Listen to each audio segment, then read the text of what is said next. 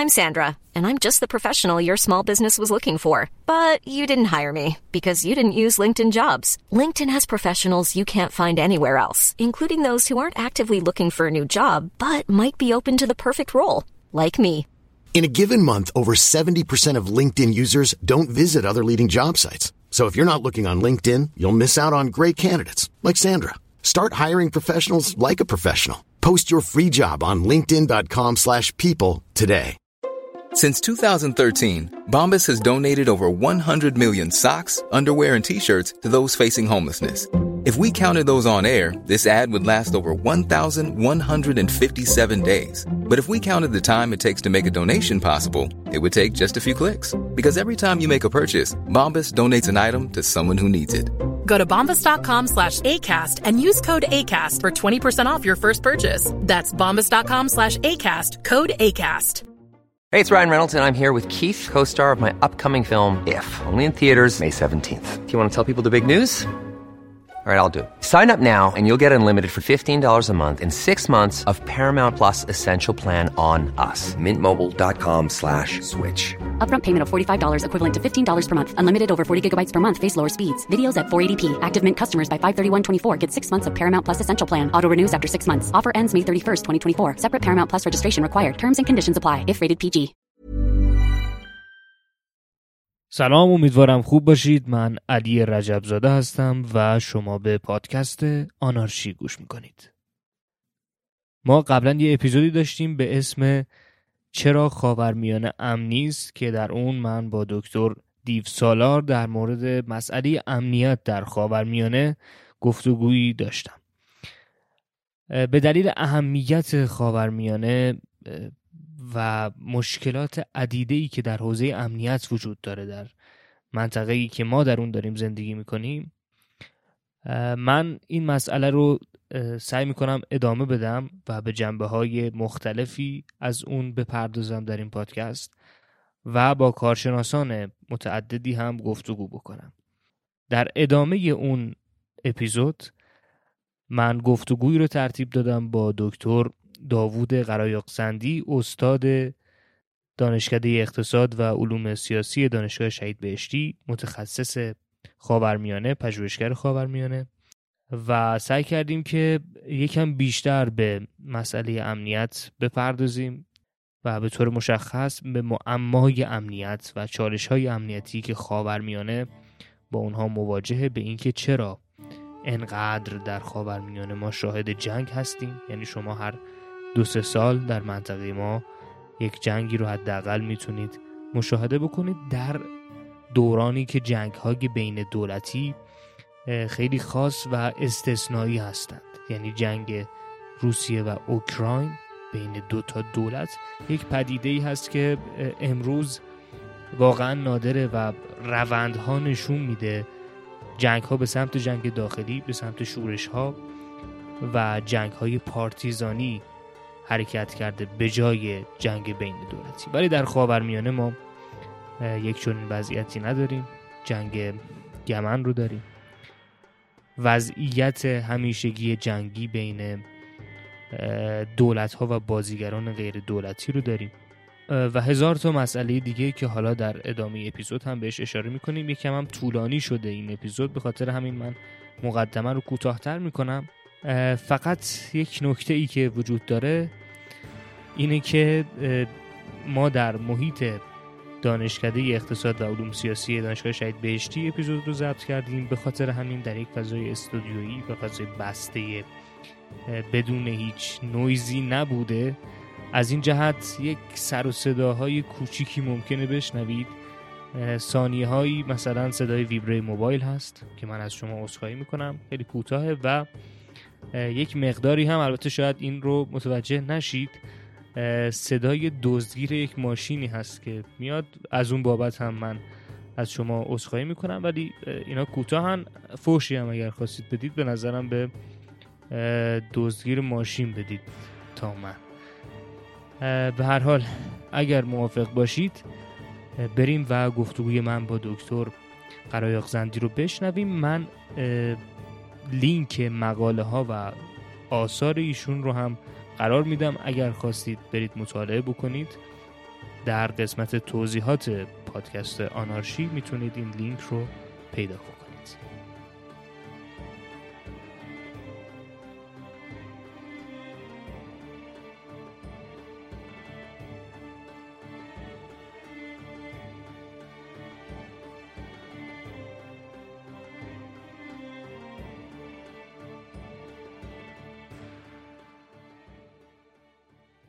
سلام آقای دکتر، خیلی خوش آمدید به پادکست آنارشی. خیلی ممنونم از اینکه دعوت ما رو پذیرفتید و در واقع ما رو دعوت کردید به دانشکده اقتصاد و علوم سیاسی دانشگاه شهید بهشتی تا خدمت شما برسیم و درباره مسئله امنیت در خاورمیانه صحبت بکنیم. اگر موافق باشید من ورودمون به بحث رو با یک مفهومی شروع بکنم که تقریباً در تمامی آثاری که من خودم شخصاً مشاهده کردم درباره امنیت در خاورمیانه اثری نبوده که به اون نپرداخته باشه، یعنی معمای امنیت. اگر ممکن باشه آقای دکتر به ما توضیح بدید که معمای امنیت یعنی چی و چطور این معمای امنیت تا حالا امنیت در خاورمیانه رو تحت تأثیر خودش قرار داده. بله، بسم الله الرحمن الرحیم. خیلی متشکرم از دعوتتون و خیلی ممنون که تشریف آوردید به دانشکده ما. بسیار بسیار خوشحالم که در خدمت شما هستم در این پادکست. امیدوارم که مطالبی که گفته میشه مفید باشه برای مجموعه شنوندگان شما. ببینید، معمای امنیت یکی از مفاهیم کلیدی در حوزه مطالعات امنیتی هست که امروزه در موردش صحبت میشه. مهمترین موضوعی که در بحث معمای امنیت اهمیت داره و پرداختن بهش مهم است خود مفهوم معماست. اینجا معما یا به تعبیر انگلیسیش دلما بسیار اینجا تأثیر بسیار زیادی داره و اهمیت زیادی داره توضیحش. ببینید، به طور متعارف ما در نظام بین‌الملل کشورها در یک شرایطی هستن که معمولاً سعی میکنن که موقعیت خودشون رو در مقابل دیگران، این دیگران اعم از دشمنان هست، دوستان هست و رقبا، هر طیفی، رابطه خودشون رو باید با طرف دیگری تنظیم بکنن که اگر فکر بکنن که شرایطشون در شرایط نابرابری قرار میگیره فکر میکنن که دارن تهدید میشن. به این دلیل وقتی یک کشوری تلاش میکنه، کشور A که موقعیت خودش رو ارتقا بده و فکر میکنه موقعیتش در حال تنزل هست، میاد یه سری سلاح میخره یا تسلیحات میخره یا یه سری کارهایی رو آزمایش میکنه و تست میکنه، اما از هسته‌ای و غیر هسته‌ای. وقتی که کشور A این کار رو کرده، کشور B که تا حالا فکر میکرده در حالت برابری با اون کشور قرار داره، در حالت موازنه داره، حس میکنه دیگه اون موازنه‌شو داره از دست میده و طرف کشور A رفته بالاتر. اون هم تلاش میکنه که یه سری خرید بکنه یا تحرکی رو انجام بده که موقعیت خودشو ارتقا بده. وقتی دوباره که ارتقا پیدا میکنن دوباره میرسن به یک وضعیتی که به حالت برابر داره. معمای قضیه اینه، این هر دو کشور اگر تلاش نمیکردن بازم برابر بودن. اگر قصد بر این بودی که موازنه برقرار کنن، در حالت قبلی هم موازنه داشتن. اما کشورها تو این چنبره روانی قرار میگیرن، در این بحران معنایی قرار میگیرن که تصور میکنن اگر یک طرف فکر بکنه که طرف مقابل قوی تر شده یا باید خودشو تقویت بکنه و بره به سمت ارتقای وضعیت خودش از نظر نظامی، طرف مقابلم و هم از عرض کردم چه دشمن، چه رقیب، حتی چه دوست، در نظام بین‌الملل همین قاعده باید رعایت بشه. اونم شروع میکنه یه سری خریدایی رو، یه سری تحرکات نظامی انجام میده. شما در مرحله دوم هم مسابقه تسلیحاتی رفته بالا، هم هزینه نظامی اون کشورها رفته بالا و همین که دوباره رسید به وضعیت اولی که با هم برابر بودید. اینو بهش میگم معما. خب اینجا باید چی کار کرد تو این قسمت قضیه؟ یعنی مهمترین قسمت قضیه در نگاه تفکرات مربوط به واقع گرایی در مسائل منطقی و نظم بین‌المللی، نکتهش اینه که کشورها همیشه دنبال اینه که وضعیت خودشون ارتقا بدن. این ارتقا به چه نحوی باشه که در طرف مقابل و کشورهای دیگه احساس تهدید نشه. اما عملاً این اتفاق رخ میده. این فقط خاص دشمن نیست. یعنی اگر یک کشوری فکر کنی که مثلا ایران در منطقه خاورمیانه فکر کنی که اسرائیل داره یه تحرک نظامی رو داره انجام میده، داره مثلا به فرض سیستم‌های دفاعی خودشو تقویت میکنه یا سیستم‌های موشکی خودشو تقویت میکنه، بلافاصله ایران هم این کارو میکنه. اما در مورد کشور رقیب، در مورد ترکیه هم همینطوره. این کارو خواهد کرد. ترکیه انجام بده ایران هم میکنه، ایران انجام بده ترکیه هم این کارو انجام میده. در مورد کشورهایی که با هم حتی ممکنه دوستان باشن این اتفاق میفته. حتی کشورهایی که مثلا ما با سوریه اگر داشته باشیم، مدام دنبال اینن که از این موارد استفاده کنن و بهره برداری کنن. منتها تفاوتش اینه که سوریه رو ممکنه ما بهش کمک بکنیم در بالا بردن ارتقای توان دفاعی خودش. بر این اساس این یک قاعده در نظام بین‌الملل هست که همه کشورها این وضعیت دارن که بلافاصله که احساس بکنن ناامنن میرن به سمت تقویت دفاعی خودشون و همزمان که تقویت دفاعی خودشون انجام میدن، چه خواسته و چه ناخواسته تحریک میکنه کشورهای دیگه که اونها هم همین کار رو انجام بدن. و وقتی به مرحله بعد میرسید، شما هم پول دادید، هم سلاح خریدید و هم موقعیتتون به یک نسبت بالاتر رفته، ولی باز با اون طرفی که دگر شماست باز به یک حالت برابر رسید. و اگر اینو داشتید، موازنه برقرار بود، چه لزومی داشت که شما دوباره وارد همچین موازنه جدید با هزینه جدید با این تبعاتش در منطقه باعث میشه که فقط اون 2 تا کشور نیست، کشورهای دیگه هم اون کار انجام میدن، مسابقه تسلیحاتی شکل میگیره، هزینه‌های نظامی میره اون کشورها بالا و داشتن سلاح ذهن جنگ و جنگ طلبی رو افزایش میده. وقتی شما یک سلاح اندازه‌ای سلاح دارید برای دفاع از خودتون، هر اقدامی برای هر اقدامی از سلاح استفاده نمی‌کنید. اما وقتی در ذهنتون هست که من یک سلاحایی دارم که سلاحای قابل قبولی هستند، سلاحای پیشرفته هستند، سلاحای راهبردی هستند و میتونم در مواقع مختلف ازش بهره برداری کنم، همیشه در گوشه ذهن تصمیم گیرندگان این هست که در یک شرایط خاص ما میتونم از این ابتکار عمل بهره برداری قابل توجهی داشته باشم. این موضوع جنگ رو در یک منطقه دامن میزنه و این بیش از این که زمینه‌های واقعی جنگ در یک منطقه وجود داشته باشه، در درون ساختار تصمیم گیری و ذهنیت اون مقامات شکل میگیره و ایجاد میشه. اینو در کنار مفاهیم متعدد امنیتی مثل معمای دفاع، مثل امنیتی شدن، مثل عرض کنم که بحث‌های مختلف مورد بحث و بررسی قرار میدن. البته راه حل‌هایی هم براش وجود داره، از منظر واقع‌گرایی بگیری تا نظریات ساختارگرایانه یا حتی نظریات صلح در موردش هست. مثلا تو بحث‌های واقع‌گرایانه مهمترین نکتهش اینه که بیان وارد ائتلاف بشن. وقتی شما وارد ائتلاف منطقه‌ای میشید، نکته شما اینه که معتقدید که خب امنیت من امنیت همه هست، یکی برای همه برای یکی. خب در این وضعیت دیگه وقتی که شما فعالیت میکنید و اگه قرار اون ائتلاف اقدامی رو انجام بده، میشونن با هم به ائتلاف میکنن، میگن مشکلات منطقه چیه، نظر امنیتی مسئله چیه، کی باید چه کاری انجام بده، چرا و چقدر باید هزینه بشه براش، با هم به توافق میرسن و هیچ کس کار بالاتر انجام نمیده یا با هم وارد رقابت نمیشن، کاملا معنادار با هم در یک تعامل قرار میگیرن. این یکی از راهکارهاست. راهکارهای عدیده و متعددی در موردش وجود داره. این اجمالاً تعریفی بود که از معمای امنیتی ما باش مواجه است.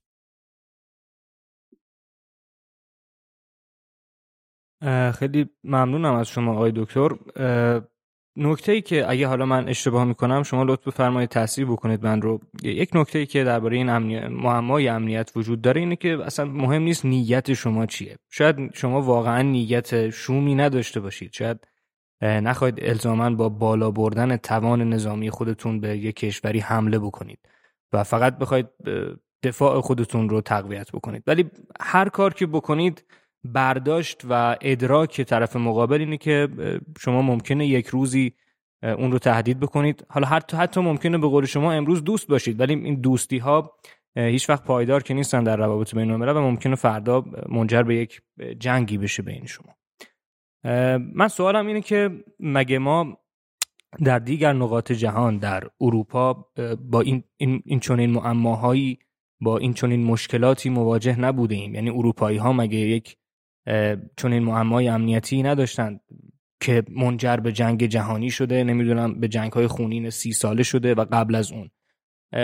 چی در مورد خاورمیانه وجود داره که این معما هیچ وقت حل نشده تا حالا و بعد از جنگ سرد ما شاهد این بودیم که جنگ‌های بین دولتی نسبت به دیگر انواع جنگ داخلی، شورش‌ها تعدادش خیلی کم شده، ولی در خاورمیانه ما هنوز که هنوزه میبینیم که کشورها دارن با هم دیگه میجنگن و جنگ پدیده عادی و نرمال هست در این منطقه. در مورد خاورمیانه چه مسئله‌ای باعث شده که این معمای امنیتی هیچ وقت حل نشه، این مشکل امنیتی هیچ وقت حل نشه؟ و حالا یک سوال دیگه‌ای هم که من در ارتباط با این به ذهنم میرسه اینه که در دیگر نقاط جهان از جمله اروپا یا حتی تا حدی شرق آسیا ما شاهد یک نوع منطقه‌ای شدن هستیم، یک منطقه گرایی که دیگه از این معمای امنیت کشورها تونستن عبور بکنن، به امنیت دست جمعی برسن. ولی در مورد خاورمیانه اکثریت پژوهشگران میگن که خاورمیانه منطقه‌ای است که در واقع منطقه نیست. A region without regionalization. چرا این نکته در خاورمیانه وجود داره؟ چی خاورمیانه رو داره خاص میکنه نسبت به دیگر نقاط جهان؟ بله، اولا که اون نکته که شما در توضیح معمای امنیت گفتید کاملا موافقم و درسته. این قاعده نظام بین‌الملل، ما در نظام بین‌الملل یه قدرت برتر نداریم، یعنی نظام بین‌الملل آنارشیکه. کشورها باید خودیاری داشته باشن، چون همیشه از وضعیت امنیتی ممکن نگران باشن. بهترین کارکرد اینه که همیشه به هر پالس ناامنی که تصور میکنن حتی از طرف دوستشون باید پاسخ بدن. چرا؟ چون موضوع امنیت موضوع اساسیه، موضوع بقاست، موضوع بودن و نبودنه. شما یه موقع است یه مبلغی رو از دست میدید، اون قابل جایگزینه، اما یه موقع است که شما تهدید جانی میشید برای بقاتون. مسئله است که اصطلاحاً تو مباحث امنیتی بهش میگن existential threat. وقتی شما تهدید وجودی دارید و امنیت در اونجا اهمیت بسیار زیادی داره. به این دلیل به واسطه اهمیت جایگاه امنیت در زیست انسانی، معمای امنیت امر بسیار طبیعی و متعارف در نظام بین‌الملل. به این دلیل ما نمیتونیم جلوی اون رو در این ساختار بگیریم، باید راهکارهایی رو برای مقابله انجام بدیم. به این دلیل نکته اول جناب عالی کاملا درست. اما پرسش شما دو نوع پاسخ داره. یک پاسخش برمیگرده به این که تجربه کشورهای دیگه در جاهای دیگه چیه.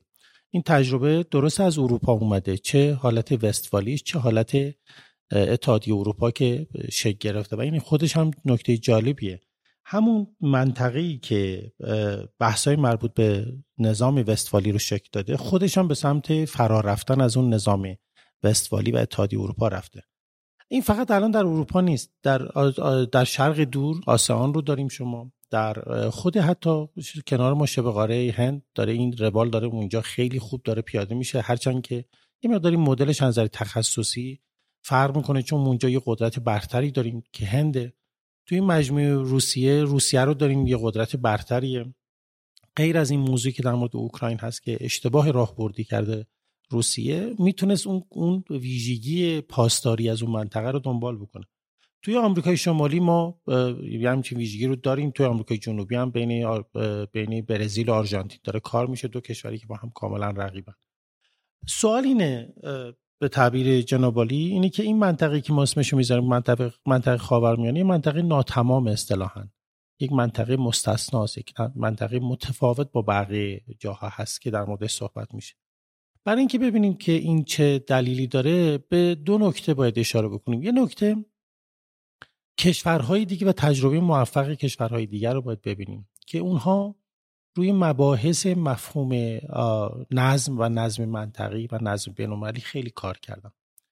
ببینید وقتی که اونا مطالعه میکنن در مورد نظم اروپایی، چیزی که از اروپا شروع شده و الان بهش میگیم وستفالی و در غرب هست، اینها موقعی که مقایسه میکنن، مخصوصا نظریه پردازان جامعه بین‌المللی خیلی مسئله تاریخی رو بررسی کردن و مدام رفتن از تمدن‌های بین النهرین، تمدن ایران، تمدن هند، روسیه، چین، تمام اونها رو مطالعه کردن و بعد مقایسه کردن با تمدن غرب. آدمایی مثل هدلی بول، عرض کنم که آدم واتسون، مثل مارتین وایت و به اطلاعات و مطالب جالب توجهی رو در اونجا اشاره کردن. موقعی که تاریخ خود غرب رو هم بررسی میکنن، چه دوره‌ای که زمان یونان باستان بوده، چه در دوره مسیحیتی بوده، چه روم بوده و بعد چه مسیحیت، و بعد به دوره جدید که میرسن، یک تفاوت ماهوی رو اونجا شاهد هستن.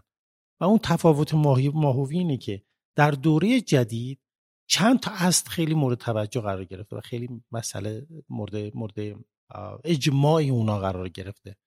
یک بحث اینه که اصل حاکمیت کشورها مورد پذیرش قرار گرفته که اصطلاحاً بهش میگن پرینسیپل آف ساورنیتی. این پرینسیپل فوق العاده مسئله مهمیه. چرا؟ چون به این نتیجه رسیدن که کشورهای حتی کوچک هم باید حاکمیتشون حفظ بشه. شما ممکنه در عمل بگید که چون قدرت ندارن خیلی نفوذ پذیرن، با این موافقیم، چون اون نظم بین‌المللی نمیتونه بدون زور و کاربرد زور پیاده بشه. اما واقعیت اینه که شما حتی تمام قراردادهایی که بین‌المللی هم که شما می‌نویسی که اولین بند همین کشور اینه: دو طرف ضمن احترام و پذیرش حق حاکمیت دو طرف با هم دیگه میخوان قرارداد ببندن. یعنی هر فعالیتی که میکنن اون رو نباید تحت تاثیر قرار بده. این قبل از این هیچ کسی همین چیزی رو قبول نکرده بود در هیچ نظامی، چه نظامی اصطلاحاً هژمونیکی که در شرق بوده، چه نظامی دامینیشنی که بوده. تفاوت این دوتا خیلی مهمه. هژمونیک فقط روابط بین کشورها رو کنترل میکنه، مثل دوره هخامنشی. گستره هخامنشی هژمونیک بود، از استان سینکیانگ تا لیبی در بر میگرفت، اما در امور داخلی کشورها دخالت نمیکرد. اونها در محدوده پادشاهی خودشون یا محدوده عرض کنم که ساتراپای خودشون معمولا مستقل بود. دامینیشن تو امور داخلی هم دخالت میکنه، در تغییرات داخلی، نوع نظامی سیاسی، امور داخلی اینها دخالت میکنه. به این دلیل خیلی از مباحث امپریالیسم در گذری شرایط خودش بیشتر دامینیشن توش وجود داره تا هژمون. بر این اساس اینا معتقدن که اروپایی اومدن حتی قدرت‌های کوچیک، چه هابسبورگ رو ببینید، چه هابسبرگا رو ببینید در هلند، چه در ایتالیا، چه در فرانسه و چه در پروسه آلمان، اینا اومدن به یک وضعیتی رسیدن که همه با هم دیگه حفظ بشن. به همین دلیلی که وقتی ناپلئون بوناپارت میاد این رو عوض میکنه، میخواد دوباره دامینیشن ایجاد بکنه، دوباره هژمون ایجاد میکنه، اونا جنگای 30 ساله شکل میگیره و مقابله میکنن و باش چیز میکنن و اون رو شکست میدن. این اصل حاکمیت فوق العاده موضوع مهمیه. این در جاهای دیگه شکل نگرفته، هنوز به معنی یک اصل قابل قبول مورد پذیرش قرار نگرفته، به ویژه خاورمیانه که دلایلش توضیح میدم. دومیش روابط اقتصادی مشترکی که بین کشورها هست. اینجا یه نکته داره. نکته اینه که مگر تمدن‌های دیگه روابط اقتصادی مشترک با هم نداشتن، مدام ارتباط داشتن دیگه، تعامل داشتن. جاده ابریشم مهمترین نشانه ویژگی هستش دیگه. اما باز اینجا نکته‌ای که وجود داره اینه که ما یک منافع و سازه و روال مشترک بین کشورها رو هم نداشتیم به شکلی که از قرن 16 14 15 16 به بعد، مشخصا از قرن 18 به بعد ما باش مواجه هستیم. یعنی از قرن 18 اروپا به سمت فراتر از مرزهای خودش میره. ما شیوه های حتی وزن، شیوه های تبادل، شیوه های چیزای اقتصادی و مباحث اقتصادی، از وزن و تبادل و کارگر و زمین و عرض کنم که کالا و فناوری و همه اینها الان از مدل‌های غربی اومده و تقریبا همه این نوع معیارها رو جهان دیگه بهش قبول کرده. اما ما در چین اینجوری نبودی که معیاری که ما داشتیم چینی‌ها رعایت بکنن یا چینی‌ها داشتن ما رعایت بکنیم. ما با 2 تا معیار با هم یک نقطه مشترک داشتیم، با هم کار می‌کردیم. اما این گسترش پیدا کرده، یعنی حالت پارتیکولاریتی نداره، یه جور یونیورسالیتی توش وجود داره، این گسترش پیدا میکنه. نکته سوم که باز اینجا هست بحث حقوقی هست. ما در نظام، هر دولتی که هر قدرت بزرگی که در نظام بین‌الملل بود، سازه حقوقی خودشو حتی در دوره مسیحیت، در دوره روم در اروپا تحمیل میکرده به کشورهای دیگه. اما امروزه سازه مربوط به حقوق و حقوق بین‌الملل تقریبا امر مورد پذیرش در دنیا قرار گرفت. اینی که کشورها باید نفع مشترک داشته باشن و همدیگه حمله نکنن، حقوق حاکمیت کشورها چیز باشه، دولت‌ها در امور داخلی خودشون حاکمیتشون باید حفظ بشه و مباحث از این دست. و نکته سوم اینه که خیلی از مفاهیم انسانی در غرب الان مورد پذیرش همه دنیاست. یعنی اگر من و شما می‌خوایم رابطمون رو تنظیم بکنیم با چه معیاری؟ میگه الان دنیا همون معیاری که غرب جلوش رفته مثل حقوق بشر داره. همین شما اگر یک کرتشی بره یک جایی رو سرکوب بکنه، بلافاصله همه دنیا، این فقط اروپا نیست که ممکنه کشور رو محکوم کنه. اینو چین هم محکوم میکنه، هند هم محکوم میکنه، آمریکای لاتین هم محکوم میکنه. بر این اساس نکته‌ای که وجود داره اینه که کشورهای غربی و کشورهای دیگه‌ای که تونستن تو این کانتکست قرار بگیرن و خودشونو تعریف بکنن با این شرایط، تونستن در این نظام بین‌المللی قرار بگیرن و فعال باشن و نقش آفرینی بکنن. اما کشورهایی که مدام باش مشکل دارن و مسئله دارن با این مسئله مواجه هستن. منتها نکته اساسی در اینجا اینه که در چه وضعیتی دارن باش چالش میکنن. مثلا روسیه اگر ساختار منطقی داری در تصمیم گیریش وجود داشت، واردی همچین درگیری با غرب نمیشد. چین در مورد تایوان، در مورد هنگ کنگ به یک نتایجی رسیده، در مورد تایوان هم میتونست اتفاق اینجوری بیفته و شاید غرب داشته چین رو تحریک میکرد در مورد تایوان. چرا؟ چون بلافاصله عرض کنم که رئیس چیزشون خانم رئیس کنگرهشون بلند شده رفته بود تایوان، خانم نانسی پلوسی. این تحریک کننده است در شرایطی که چین نیرو پیاده کرده، موشک داره هوا میکنه، کاملا وضعیت جنگی و آرایش جنگی گرفته. یک نفر از آمریکا بلند میشه میره اونجا و میگه من استقلال شما رو چیز میکنم، شما میتونید خود مختاریتون داشته باشی و این در قواره پیرامونی چین و حیات خلوت چین نفوذ کردنه و قدرت نمایی کردنه. ولی چین چرا حمله نکرد؟ نمیتونست بره بگیره؟ به راحتی میتونست بگیره. هیچ وقت آمریکا به خاطر تایوان درگیری با چین پیدا نمیکرد. وارد این میزان در تحریم و فلان و چیز میشد، درگیری نظامی وارد نمیشد. چرا چین این کارو نمیکنه؟ اینکه موقعیت خودش و تعریفی که از موقعیت خودش داره متوجه است که به تعبیر تئوری‌های پاور ترانزیشن الان وقت انتقال قدرت نیست. بر این اساس خاورمیانه ایران و کشورهای دیگه هم این نظم رو قبول ندارن و مدام باش چالش دارن. یک بخشی از پاسخ شما در مورد خاورمیانه برمیگرده به این که رویکردهایی که ما در الان در خاورمیانه داریم در مورد نظم بین‌المللی هم از اسلامی، عرض کنم که یا ملی گرایانه و قومی، مثل که نظمی که ایرانی‌ها میخوان بزن، نظمی که تورانی‌ها و ترک‌ها میخوان ایجاد بکنن، نظمی که اسرائیلی‌ها میخوان به یک نحوی در خاورمیانه پیاده بکنن، اون نظم در شکل منطقه‌ای خودش مورد قبول این کشورها نیست و باش موافق نیست. در عین حال نظم رو هم نمیتونن جایگزین کنن، قدرتشو ندارن. در عین حال تو اون نظم هم دارن بازی میکنن. یعنی یه پیچیدگی چند بچی از این قضیه رو دارن پیاده میکنن. هر موقع که به نفعشون هست و قدرتشون دارن نقض میکنن اون نظم رو، هرگاه که به نفعشون نیست و دارن ضربه میخورن اعتراض میکنن، میگن این چه جور نظمیه؟ ما تو این نظم معیارهای دوگانه داریم و اتفاقاتی از این دست.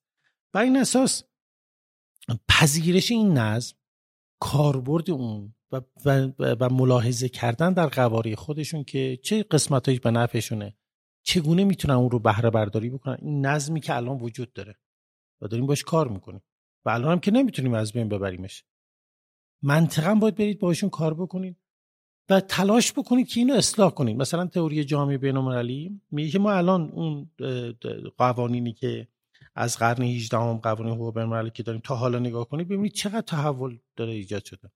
خب کشورهای دیگه بیان این رو دخالت بکنن، اصلاحش بکنن، بهبودش بدن به شرایط مشخص، بتونن همه تو این نظم بین‌المللی زندگی بکنن. مدام شما هی نظمی رو نابود کنید، یه نظم ایجاد بکنید، چه مشکلی برای شما حل میکنه؟ در نقطه مقابلش در مورد خاورمیانه، غیر از این نکته، یه نکته بسیار اساسی وجود داره و اون نکته اساسی اینه که دو تا گرایش خلاف نظم کنونی و اصل حاکمیت وجود داره. یک گرایش درون سیستمی هست، درون دولتی هست یا فروملی هست، و یک گرایش فراملی. خاورمیانه و کشورهای خاورمیانه نه تنها هنوز به مرحله دولت‌های وستفالی نرسیدن که بخش عمدی از نظریات مختلفی که الان وجود داره، مبنای پایه‌ترین و کلیدترین نظری که در مورد خاورمیانه گفته میشه اینه که اینا از نظر دولت‌های مدرن درشون شکل نگرفت. یا مثل شیخ نشین‌ها طایفی‌ان، هر طایفه رفته، مثلا شما آل سعود رو دارید، عربستان سعودی، آل خلیفه رو دارید در قطر. مثلا آل نهیان رو دارید در عرض کنم که در بحرین.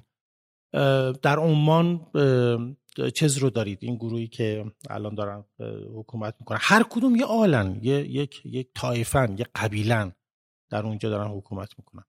قبل از اون هم حالت جمهوریش هم این بود. وقتی صدام شما در عراق حاکم بود، طایفه تکریتی ها تمام غلبه وضعیت داشتن. نظام حتی پادشاهی هم نبود، ولی تکریتی ها پشت صدام بودن و امور کشور رو انجام میدادن. توی لیبی قبیله قذاف بوده پشت قذافی که امور رو اونجا کنترل میکرد. تمام کشور قبیله اداره میشد و طایفه‌ای بود. هنوز به مرحله این وضعیت نرسیدن. در این حال در درون این کشورها اقوام مختلف هستن که دنبال ایجاد حکومت برای خودشون هستن. کردها یکی از اصطلاحاً مهمترین قوم در خاورمیانه است که از همه لحاظ امکان یک کشور شدن رو داره و اگر این اتفاق بیفته چند تا دولت در خاورمیانه دچار مشکل خواهد شد. ایران هست، عراق هست، ترکیه هست و سوریه و بدتر از همه ترکیه صدمه میبینه تو اینها. اینو که شما در نظر بگیرید، تمام رویکردهای فروملی در خاورمیانه داره دچار بحران ایجاد میکنه برای اون کشورها و الان یکی از چیزایی که در نظم بین‌المللی داره دنبال میشه اینه که همین وضعیت حداقلی و ثبات در خاورمیانه حفظ بشه. دومین رویکردی که مخالف این جریان وستفالی هست، فرا وستفالی نگاه میکنه. یعنی وقتی که انقلاب در ایران شد، قبلش هم این بود، ما در دوره پهلوی اول و مشخصا پهلوی دوم ما ناسیونالیسم مثبت داشتیم. یعنی میگفتیم ایران در قبال عجم در مقابل عرب، ایران در مقابل عرب، عجم در مقابل عرب و این رو برتری میدونستیم و دنبال دوباره بازگرداندن نظم به دوره پیش شاه اسلامی در خاورمیانه بودیم که اون رو میخواستیم با حمایت آمریکا بهش برسیم.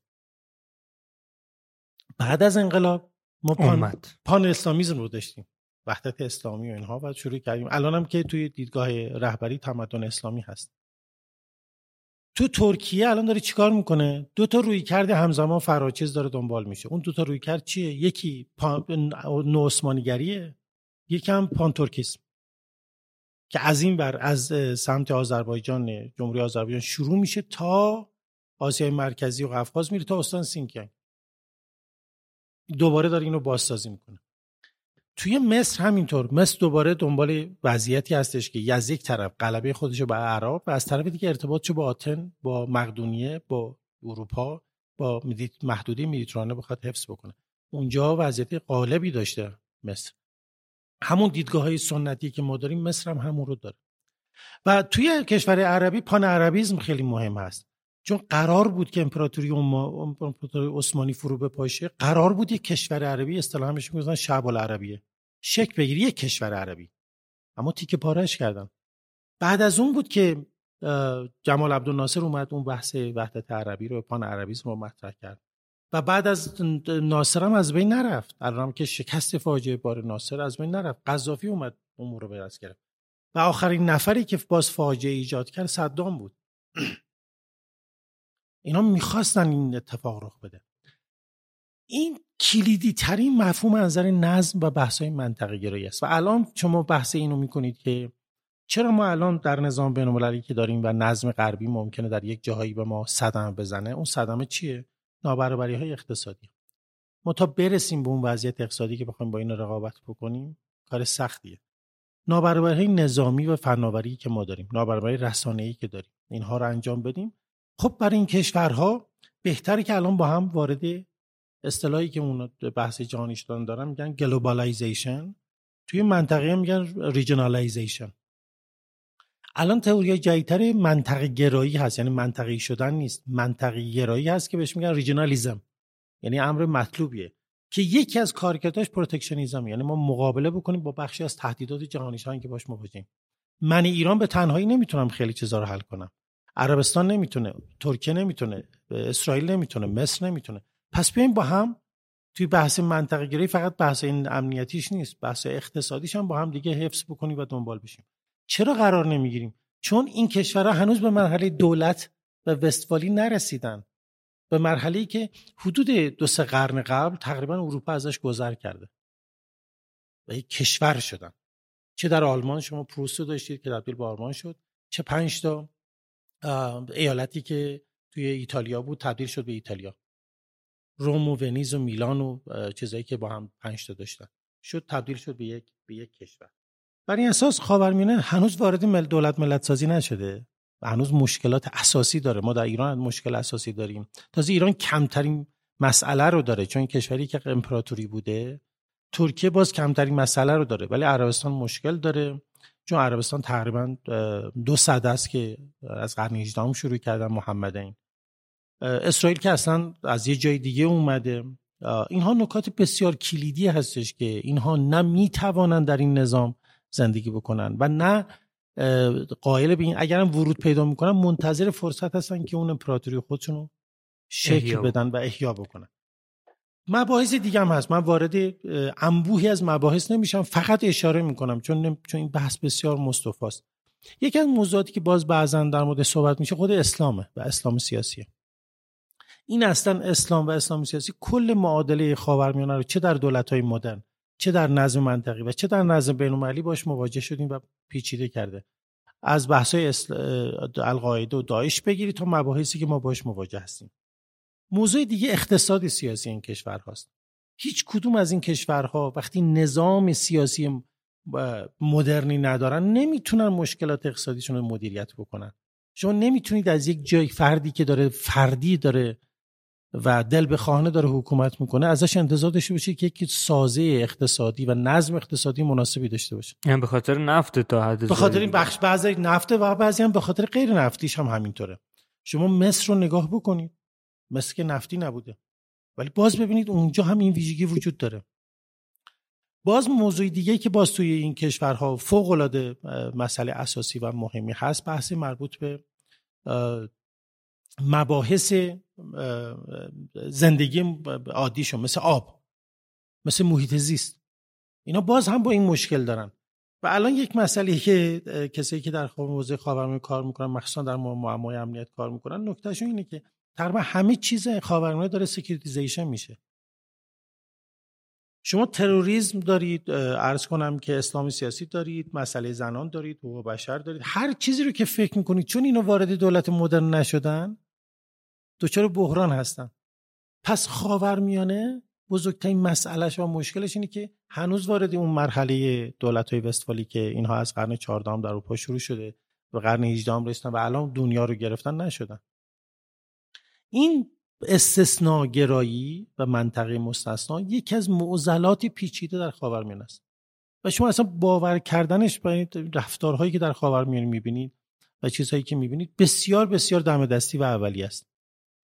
و به این دلیل اگر غیر از این دارید در مورد خاورمیانه فکر می‌کنید یک کار اشتباهیه. به این دلیل یکی از متفکران حوزه خاورمیانه میگه که اگر در خاورمیانه شما می‌خواید وارد مباحثه بشید باید بدونید که افراد و کشورها چیزی رو می‌خوان که فقط همه چی مال خودشون باشه و بازی همه یا هیچ می‌کنن. باز مثلا توی بحث‌های خاورمیانه نقش رهبران، الان شما حساب کنید اردوغان در ترکیه یک ویژگی خاصی ایجاد کرده. ما سال بعد انتخابات داریم. اردوغان را بره و بمونه چه تأثیر روی AKP پارتی داره؟ سوال مهم اینه آیا ما وارد دوره پس آتاتورک شدیم در ترکیه؟ این مسئله فوق‌العاده مهمه. چرا؟ چون وقتی که پهلوی در ایران بود ما یک جور نظم در منطقه داشتیم، وقتی که پهلوی رفت یه جور دیگه شد. وقتی پهلوی بود اسرائیل متحد راهبردی شما بود، وقتی که پهلوی رفت جمهوری اسلامی شد دشمن شما. این چطور میتونه یک دولت، اگر ما ساخت دولت رو قبول داریم، چطور یه حکومت میتونه کل این معادله رو عوض بکنه؟ این بزرگترین مسئلهش مفهوم دولت در خاورمیانه و بنیادی‌ترین و کلیدترین مفهومش در اینجاست که شکل میگیره.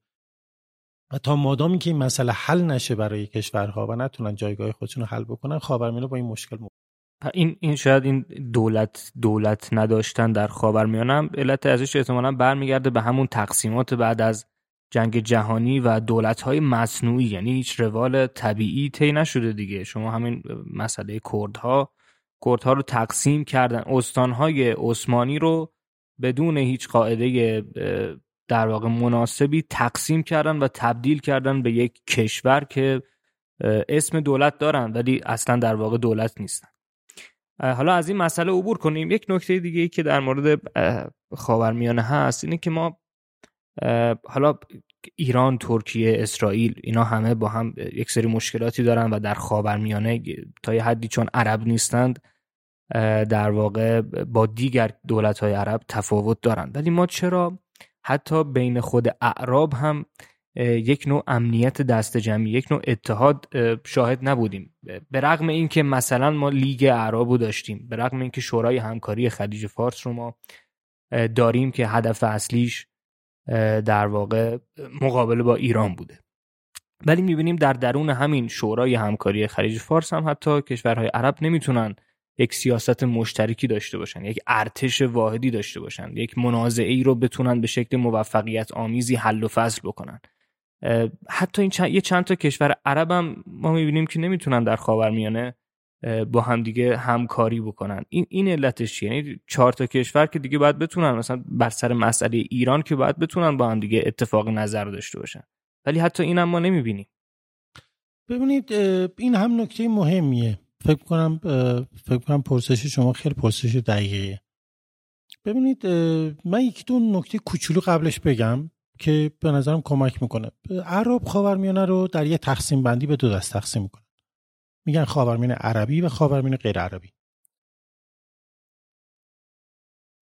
ایران، ترکیه و اسرائیل خاورمیانه غیر عربیه و نکته جالبش هم از نظر ژئوپلیتیک اینه که در پیرامون خاورمیانه عربی قرار گرفته، دور خاورمیانه عربی.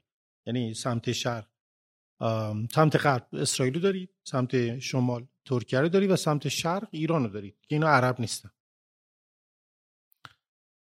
حالا اینی که دقیقاً بعد از فروپاشی عرض کنم که امپراتوری عثمانی قرار بود که یه شبال عربی شکل بگیره، موقعی که اینها نمایندگانی از کشورهای عربی بلند میشن، چون اینا قبلا در کشورهای جهان اسلام و کشورهای عربی، چون میدونید کشورهای عربی مهمترین مزیتشون اسلام.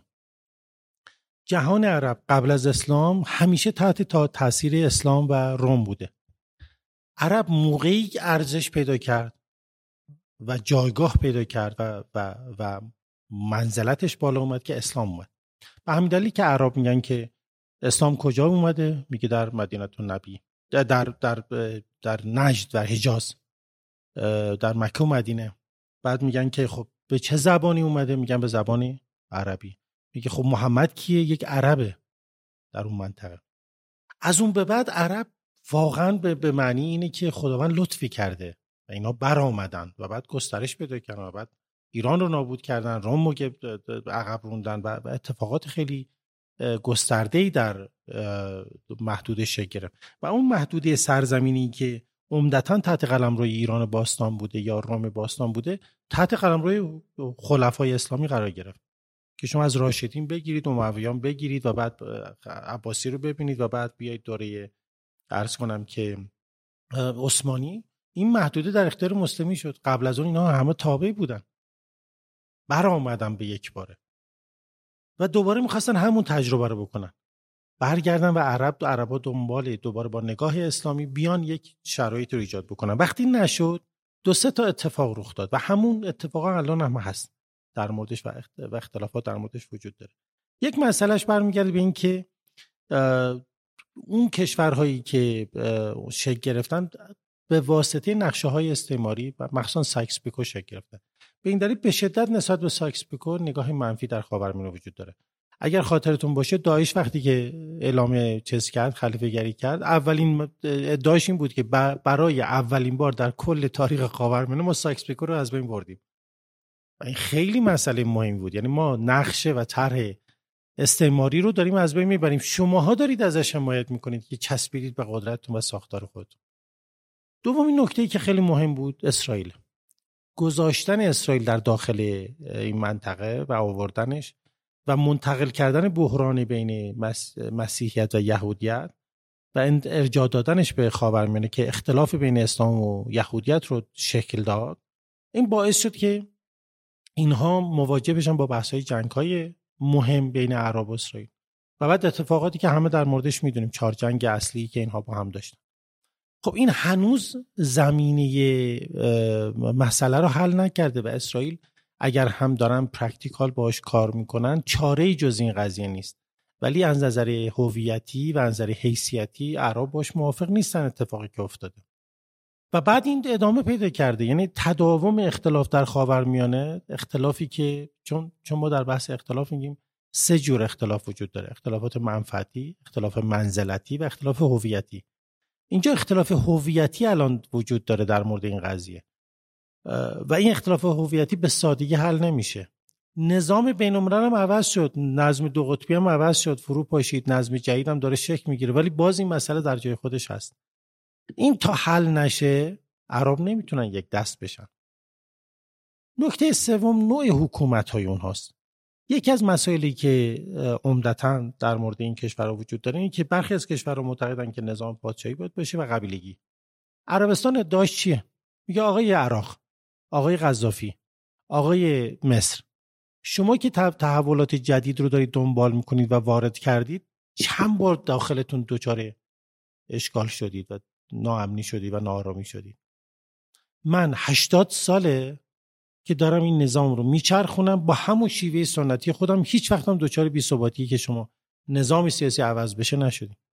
ما باید برگردیم به سنت‌های خودمون. خب ممکنه یه ادعا با بحث‌های مربوط به عرض کنم بحث‌های مربوط دیگه 2 تا نکته دیگه هم دارم، یعنی 5مین 4مین و 5مین نکته هم دلایلش در موردش هست، نزدیکی داشته باشه، ولی بالاخره ثبات داشته دیگه، تونسته کنترل بکنه. چون ببینید فارغ از این که ما در عرصه علم سیاست معنی علم این که میگیم که من چه دعوی دارم باز میخوام یا آقای رجبزاده چه نقشی داره چه دعوی داره، تونسته اونو پیاده بکنه؟ تونستید مستقرش بکنید؟ اینجا خیلی برای ما مهمه. اینکه چه ایده‌ای داری و چه نگاهی دارید مهم نیست، نه اینکه در بعد هم مهم نیست، اینکه تونستید پیاده بکنید و کارآمد نشون بدید. عربستان بالاخره تکون نخورد. شما حساب کنید جنگ جهانی اول، جنگ جهانی دوم بوده، حملات بوده، جنگ‌های داخلی بوده، جنگ‌های عرب و اسرائیل بوده، نظام بین‌الملل عوض شده. عرض کنم که خلیج فارس 2 تا جنگ داشته، عراق چند بار به هم ریخته، سوریه جنگ‌های داخلی داشته، حمله کشورهای مختلف رو به منطقه داشتیم، ولی عربستان موند. البته دکتر در مورد این موندگاری میگن که اینو باید ثبات رو با ماندگاری دولت‌ها و بقای دولت‌ها، بعضیا میگن باید تفاوت بینش قائل بشیم. یعنی بعد از بهار عربی هم در اکثر کشور، حداقل در این کشورهای شورای همکاری خلیج فارس، انقلابی رخ نداد، ولی ثبات هم در این کشورها نبوده. نمیدونم توسعه یافته نشدن، شاخص‌های توسعه انسانی در اینها پیشرفت نکرده، بحران‌هاشون همچنان وجود داره. یعنی ثبات ندارن، ولی بله حکومتشون برقرار مونده. ببینید من فکر می‌کنم ثبات هست و ولی توسعه شکل نگرفته. درسته یا نظم؟ ببینید ما ثبات، نظم و توسعه رو، اینها رو باید در یک شکل طولی ببینیم. سوالشون اینه سوریه الان وضعش بهتره یا قبل از اینکه بهار عربی باشه؟ چیزی که الان بهش صحبت از زمستان عربی میکنه، شتال عربی. قذافی رفتنش بله یه ثباتی بود، الان چه وضعیتی داره؟ ژنرال حفتر این ور وایستاده، دولت هم اون ور وایستاده. توی عراق صدام بود بله، ولی یک ثباتی بود. این نظم قابل قبولی هم نبود، ولی یه حالت توسعه هم درش در نمیاد، ولی بود دیگه. الان یه وضعیت به هم ریختگی و بحران ناامنی و گسترش حتی همون چیزای حداقلی هم که ما اسمشو در چیز میذاریم وجود نداره. عربستان میگه من اینا رو دارم، الان دارم روی توسعه 20 دارم کار میکنم الرؤیه، و برای خودش داره پروژه ها و پلن های مختلفی پیاده کرده، طرح های مختلفی پیاده کرده و الان هم داره این کار رو انجام میده. شما ممکنه با این سبک موافق نباشید، اینو حتی بعضا دموده و ارتجاعی و عقب مونده میدونن، اما ثبات رو حفظ کرده. میگن این ثبات به هر شکلی تا نباشه شما نمیتونید به نظم مناسب برسید و از نظم مناسب نداشته باشید نمیتونید به توسعه برسید. این مسئله براشون همچنان جز این فکت هایی هستش که معتقدن که ما باید برگردیم به سنت های خودمون. نکته بعدی نفته. خاورمیانه عربی بخشیش نفت دارن و دارن وضعیت رو کنترل میکنن، بخشیش نفت ندارن. اینجا عین اون عبارتی که ما در مورد عربستان میگفتیم که تو فرمایش امام خمینی بود، میگفتن که اینها پول نفت منطقه رو میگیرن، لهو و لعب میکنن و اینها. الان هم همونه، یعنی اونها هم عرب ها مثلا مصری ها معتقدن که اگر میخوایم شعب العربی بشیم این نفت مال همه کشور عربیه. میدونین؟ به همین دلیلی که اینا عربستان خیلی از مصر کارگر میاره، از جای مختلف میاره و بعد دوباره اینا رو برمیگردونه، بخشی از این پول رو تقسیم میکنه، یا مثلا بین کشورها تقسیم میکنه. مثلا وقتی که عربستان حریری رو صدا کرد گفت بیاید اینجا، چند روز هم توی عربستان بود و اینها، این به خاطر اینکه تمام هزینه‌های اینها رو در لبنان داره عربستان تامین میکنه. این یکی از قدرت‌های بسیار بسیار کارآمد عربستان در منطقه است که میتونه نقش تاثیرگذاری در تحولات منطقه داشته باشه. کشورهایی که دعوی عرب گرایی دارن نفت ندارن، کشوری که دعوی عرب گرایی نداره و میخواد همین سازه ملی گرایی حفظ بشه، امکانات نفتی داره، حمایت‌های بین‌المللی داره، توی نظم مستقر بین‌المللی میخواد حفظ بشه، خودش رو تطبیق داده، محیط داخلیش هم داره کنترل میکنه. اینا با هم تعارض جدی دارن پیدا میکنن. به این دلیل تا حالا اینا حتی تونستن در مقابل رقبای خودشون هم در منطقه تداوم وضعیت داشته باشن. و آخرین نقطه اسلامه، مباحث اسلامی هست. عربستان با توجه به شرایطی که در منطقه داره و داره پیاده میکنه، چون حرمین شریفین در اختیارش هست، یک برای خودش گرانیگاهی داره ایجاد میکنه. از اون ور مثل الازهر رو داره.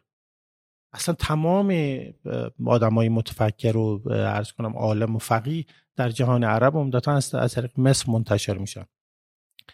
اینها اختلافات عدیده‌ای رو براشون ایجاد میکنه کی رهبر این جریان باشه. در میان جهان عرب برای ایجاد یک وحدت بین خودشون، هیچ کشوری که تمام فکت‌های اصلی قدرت برای رهبری جهان عرب رو داشته باشه وجود نداره. ضمن این که از کشورهایی که غیر عرب هم هستن تو این جریان مداخله ایجاد میکنن. یعنی بلافاصله که شورای همکاری خلیج فارس برای تهدید مقابل ایران و عراق شکل میگیره، میخوان یک اتحادیه بزنن، ایران بینشون اختلاف ایجاد میکنه، ترکیه بینشون اختلاف ایجاد میکنه. چون اگر ترکیه با قطر ببنده، وضعیتی قطر هم تا حدی استقلال خودشو میتونه حفظ بکنه، اما اگر قطر بره توی بحث اتحادیه، ممکنه زیر فشار امارات و عربستان له بشه. این تمایزهای داخلی و این نبودن یک قدرت مسلطی که همه فکت قدرت رو برای رهبری یا ایجاد یک انسجام داخلی وجود داشته باشه ندارن، این مشکل ایجاد کرده. ضمنی که روی کرده قبیلگی هم باید بهش اضافه کنیم. جهان عرب هم در درون خودش بسیار پراکنده است. همین شیخ نشین های جنوب خلیج فارس بیشتر از ما اختلافات ارضی و سرزمینی با هم دارن و مدام هر از گاهی درگیری مرزبانی با هم پیدا میکنن. به این دلیل کلیت خاورمیانه هنوز این وضعیت رو حفظ نکرده، غیر عرب خاورمیانه اختلال ایجاد میکنه و بحث مربوط به اسرائیل و نفت و ترانزیت خاورمیانه، 3 کلیدواژه راهبردی در خاورمیانه، نفت، عرض کنم که بحث اسرائیل و بحث مربوط به عرض کنم که آبراهای بین‌المللی فوق‌العاده در بحث مربوط به خاورمیانه مهم هست که نظام بین‌المللی در منطقه ورود پیدا میده و اجازه نمیدن که خاورمیانه بتونه به سمت یک وضعیت اتحادی بخواد پیش بره. مجموع این عوامل مهمترین مسئلهش باید دولت برمیگردم. چرا؟ چون شما ممکنه بگید که در شرق دور همین وجود داشته، چرا اونا تونستن کنترل کنن؟ چرا دولت‌ها در خاورمیانه نمیتونن این کنترل رو انجام بدن؟ اینها نکات بسیار کلیدی و اساسی هستش که ما متاسفانه در خاورمیانه داریم و عرب‌ها هم نمیتونن و نتونستن این اتفاق رخ بده و به طور نظم ایجاد.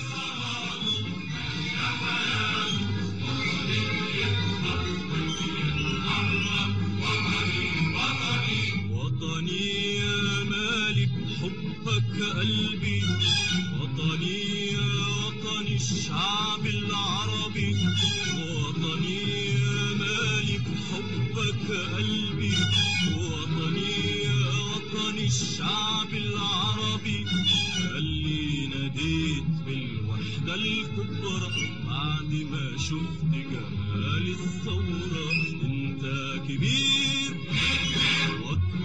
بيتي من الوجود كله من الخلود كله يا وطني وطن يا حبيبي وطن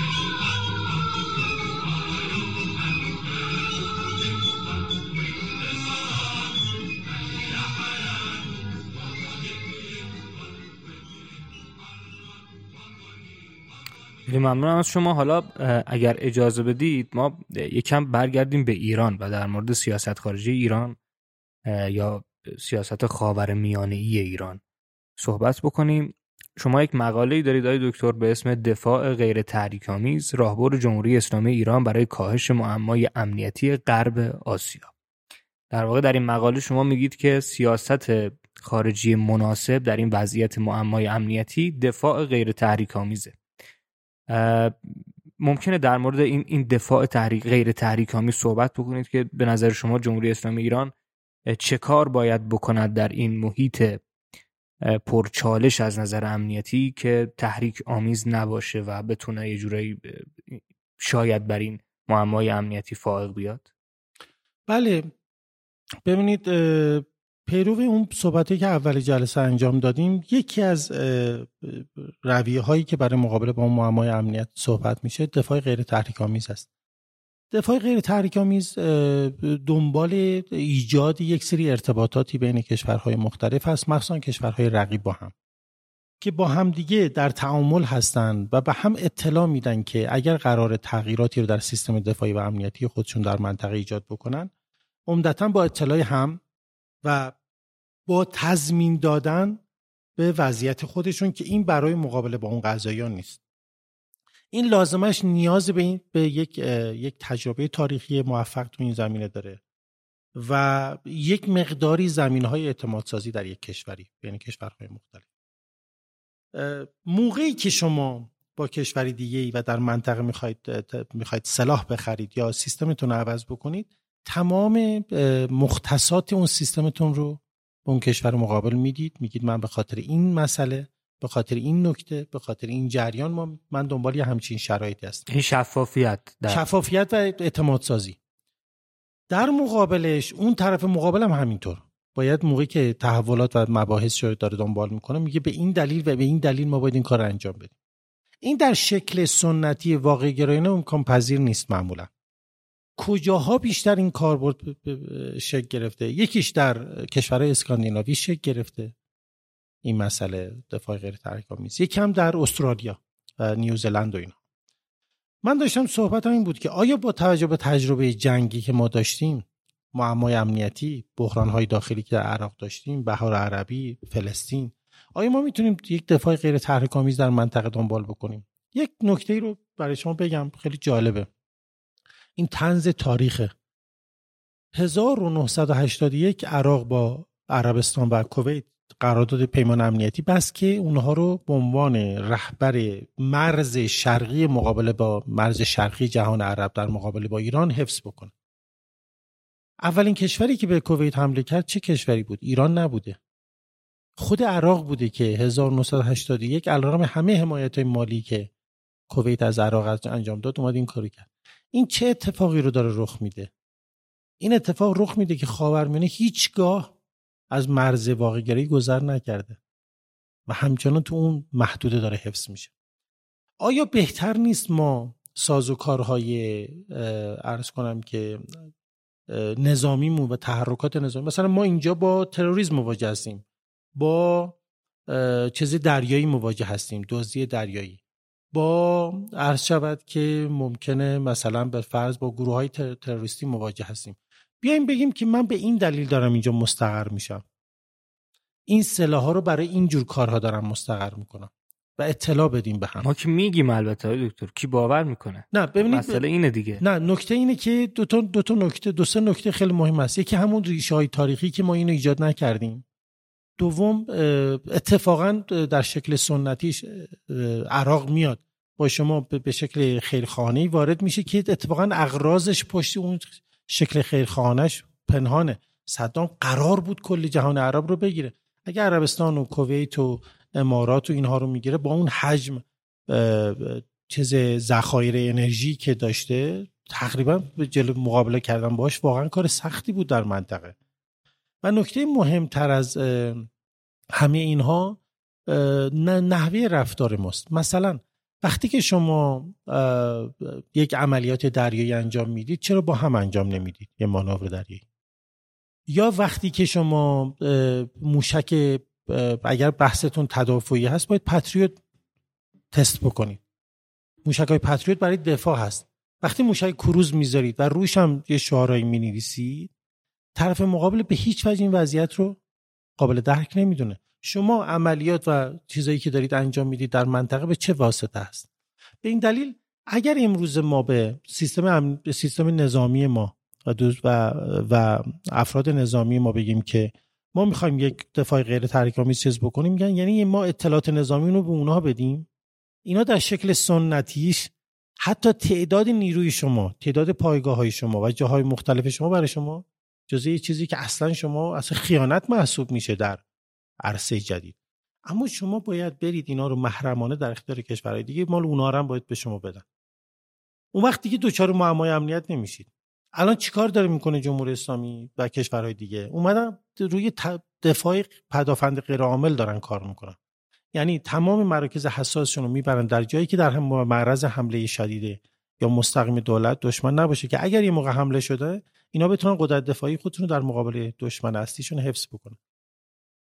در این منطقه شکل نگرفته. اما راه معمای امنیت راهی غیر از این نیست. ما تا مادامی که وارد بحث‌های جدید یا باید وارد ائتلاف بشیم مثل ناتو، یا باید خودمون ائتلاف ایجاد بکنیم، یا ترتیب امنیتی منطقه‌ای ایجاد بکنیم، یا دفاع غیر تحریک‌آمیز نشه، همین مشکلی که ما در خاورمیانه داریم. آخه ببینید دکتر، یک نکته‌ای که در مورد این دادن اطلاعات، این شفافیت وجود داره. بله، بسیاری از توافق‌های بین‌المللی هم با همین در واقع فراهم کردن اطلاعات، از اینکه شما قرار نیست تقلب بکنید، ما اطلاعات هر دو طرف رو، یک سازمانی وجود داره، یک سازمان غیر دولتی یا سازمان بین‌المللی وجود داره که داره این وظیفه رو بر عهده میگیره، داره اطلاعات نظامی طرفین رو منتشر میکنه، در اختیار هم قرار میذاره و قرار میده و طرفین هم بهش اعتماد میکنن. ولی ما در خاورمیانه که یک همچین سازمانی هم نداریم که بیاد وساطت بکنه بین دولت‌ها و بگه آره این اطلاعات رو من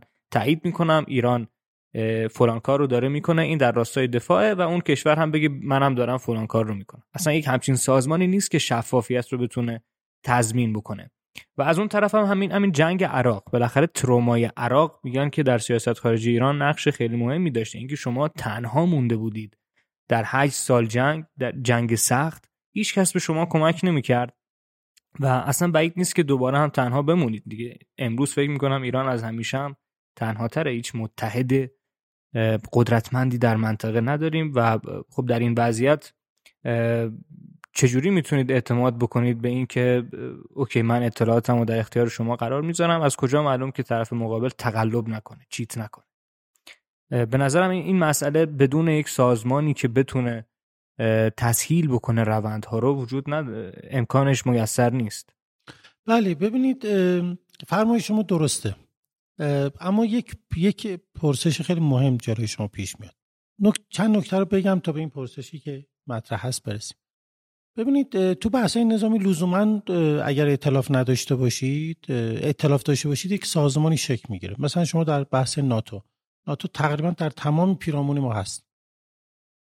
خب یا ائتلاف دیگه‌ای، بالاخره بحث‌های مربوط به ناتو عربی و اینها هم که داره شکل میگیره به خاطر این هست. وقتی اطلاعات همدیگر رو با هم چیز میکنه، این محرمانه در حوزه نظامی باید محرمانه بمونه. فقط دو کشور یا چند کشوری که با هم ارتباط دارن این رو در اختیار دارن. به این دلیل قرار نیست حتی کشورهای دیگه هم دست پیدا کنه. اگر نگرانیتون در مورد اسرائیل، در مورد کشورهای دیگه است که ممکنه نگرانی باشه. این یه نکته. نکته دوم، اون بحثی که شما در مورد این کشورها میکنید که این گذشته رو، این پیشینه رو نداشتن و این روال رو نداشتن، نکتهش اینه خب اگر یا ما باید همین وضعیت واقع گرایی که وجود داره، واقع گرایی خام اتفاقا در خاورمیانه خیلی هم بالغ نیست، خود واقع گرایی هم یک سری روال هایی رو داره دنبال میکنه. اگر اینو دنبال بکنیم همین آش هست و همین کاسه و همین دنبال خواهد شد. و اتفاقا ایران اون چیزی که شما بهش اشاره کردید که به عنوان خیلی خودشو تنها میبینه، اینو asset خودش میدونه و اعتبار و مزیت میدونه و سرمایه خودش میدونه و معتقده که ما تنها کشوری هستیم که امنیتمون در داخل حفظ میشه، رو پای خودمون هستیم، به هیچ کشوری وابسته نیستیم. این یکی از اهداف انقلاب اسلامی بوده دیگه که بخواد دنبال بکنه. اما امروزه دیگه آیا این که امکان پذیر هست یا نیست اصلا در مخیله ذهنیت مقامات ایرانی و نظامی ایران قابل فهم نیست که شما مسائل امنیتیتون رو با جای دیگه بخواید شیر بکنید، بخواید به اشتراک بگذارید یا بخواید باشون همکاری بکنید. به این دلیل مسئله اساسی که الان اینجا شکل میگیره اینه که اگر ما بخوایم به همون رویه واقع‌گرایی پیش بریم معمای امنیت خواهیم داشت. راهکارهای معمای امنیت در نظام بین‌المللی و در جاهای مختلف به پیش بردن، رسیدن به این تئوری، پیاده کردن ایناست. اگر شما اصل حاکمیت رو قبول دارید، در امور داخلی کشور دخالت نمی کنید، حرفی که عربستان چند وقت پیش به ما زد گفتش که ما هنوز مشخص نشده که ایران میخواد حمایت از جنبش‌های مردمی داشته باشه یا ساختارهایی به منطقه داره حمایت میکنه.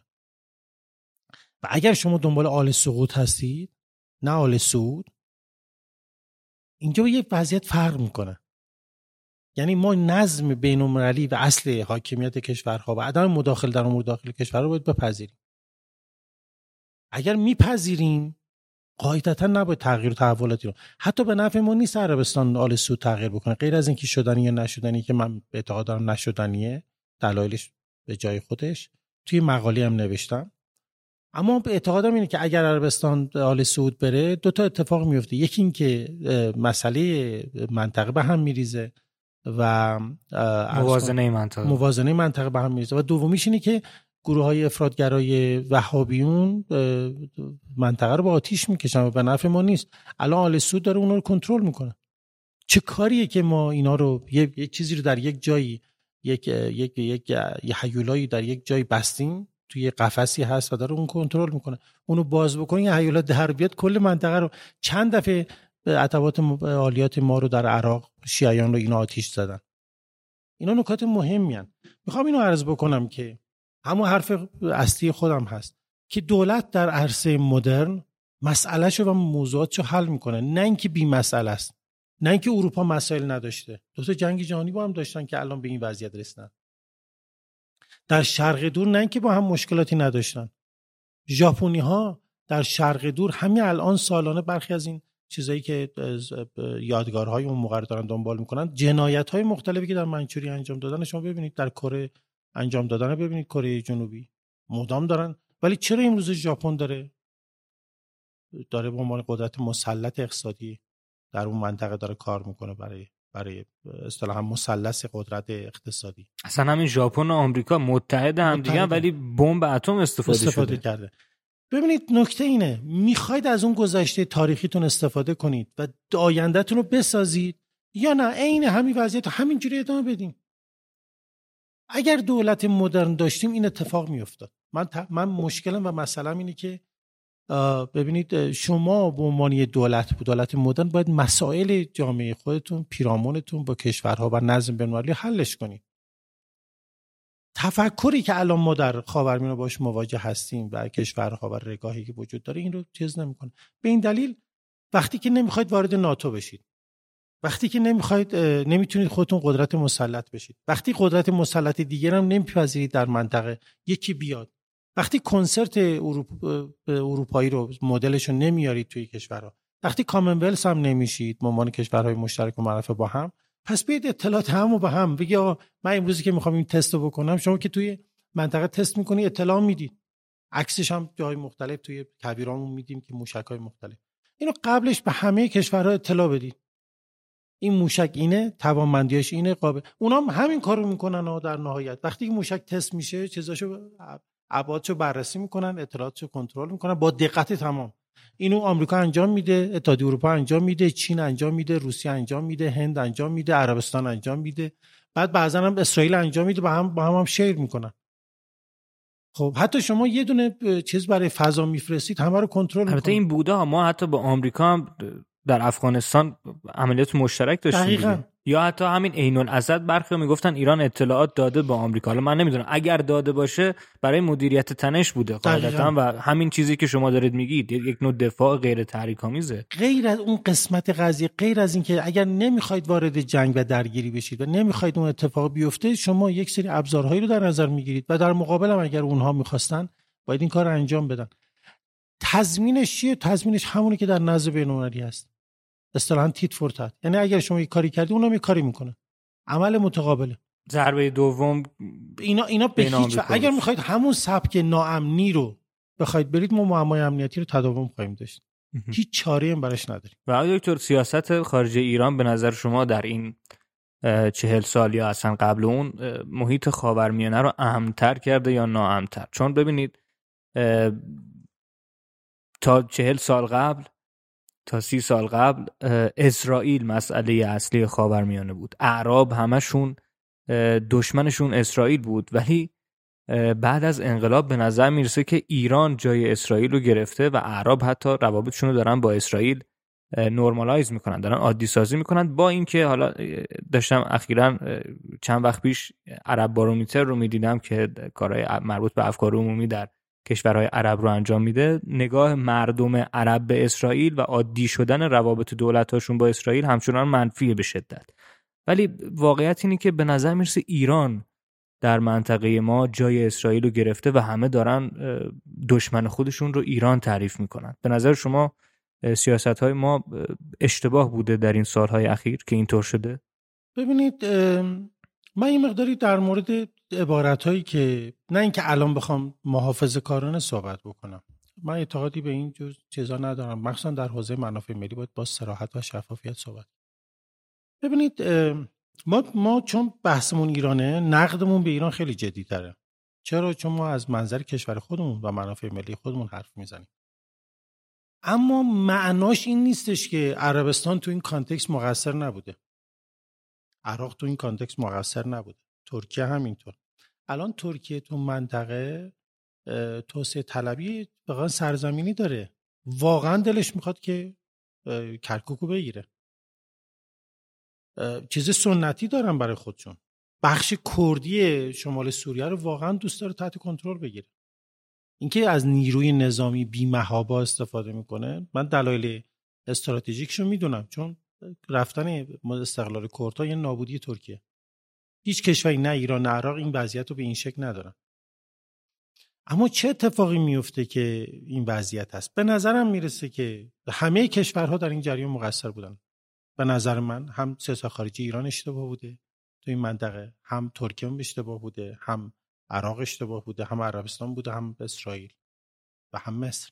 دودش تو چشم ما بیشتر رفت، دودش کلیت منطقه. و بعد هم در کنار این شما بیاید حساب کنید که حملات آمریکا به افغانستان و عراق در نظر بگیرید که باز این به هم ریخت، و همینطور بحث بهار عربی.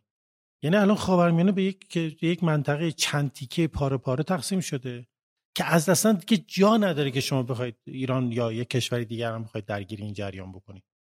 به این دلیل مسئله اساسی اینه که ما مجموع این کشورهای روابط و سیاست‌های نادرست رو داریم. واقعا فقط ایران نیست. حالا بیایم بگیم که اشکالی نداره، شما تا اینجا اومدید، چه ایران چه عربستان چه کشوری دیگه، بیایید بگید حالا با این وضعیت که ما الان گذر کردیم تا اینجا اومدیم، این تجربه تاریخی که الان وضعیت خاورمیانه شکل گرفته، یه آستانه یک جور وضعیت اصطلاحاً کیاس هست و آشوبناکی هست، این رو چی کار میخواید بکنید؟ میخواید همین وضعیت ادامه پیدا بکنه؟ میخواید مدیریتش بکنید؟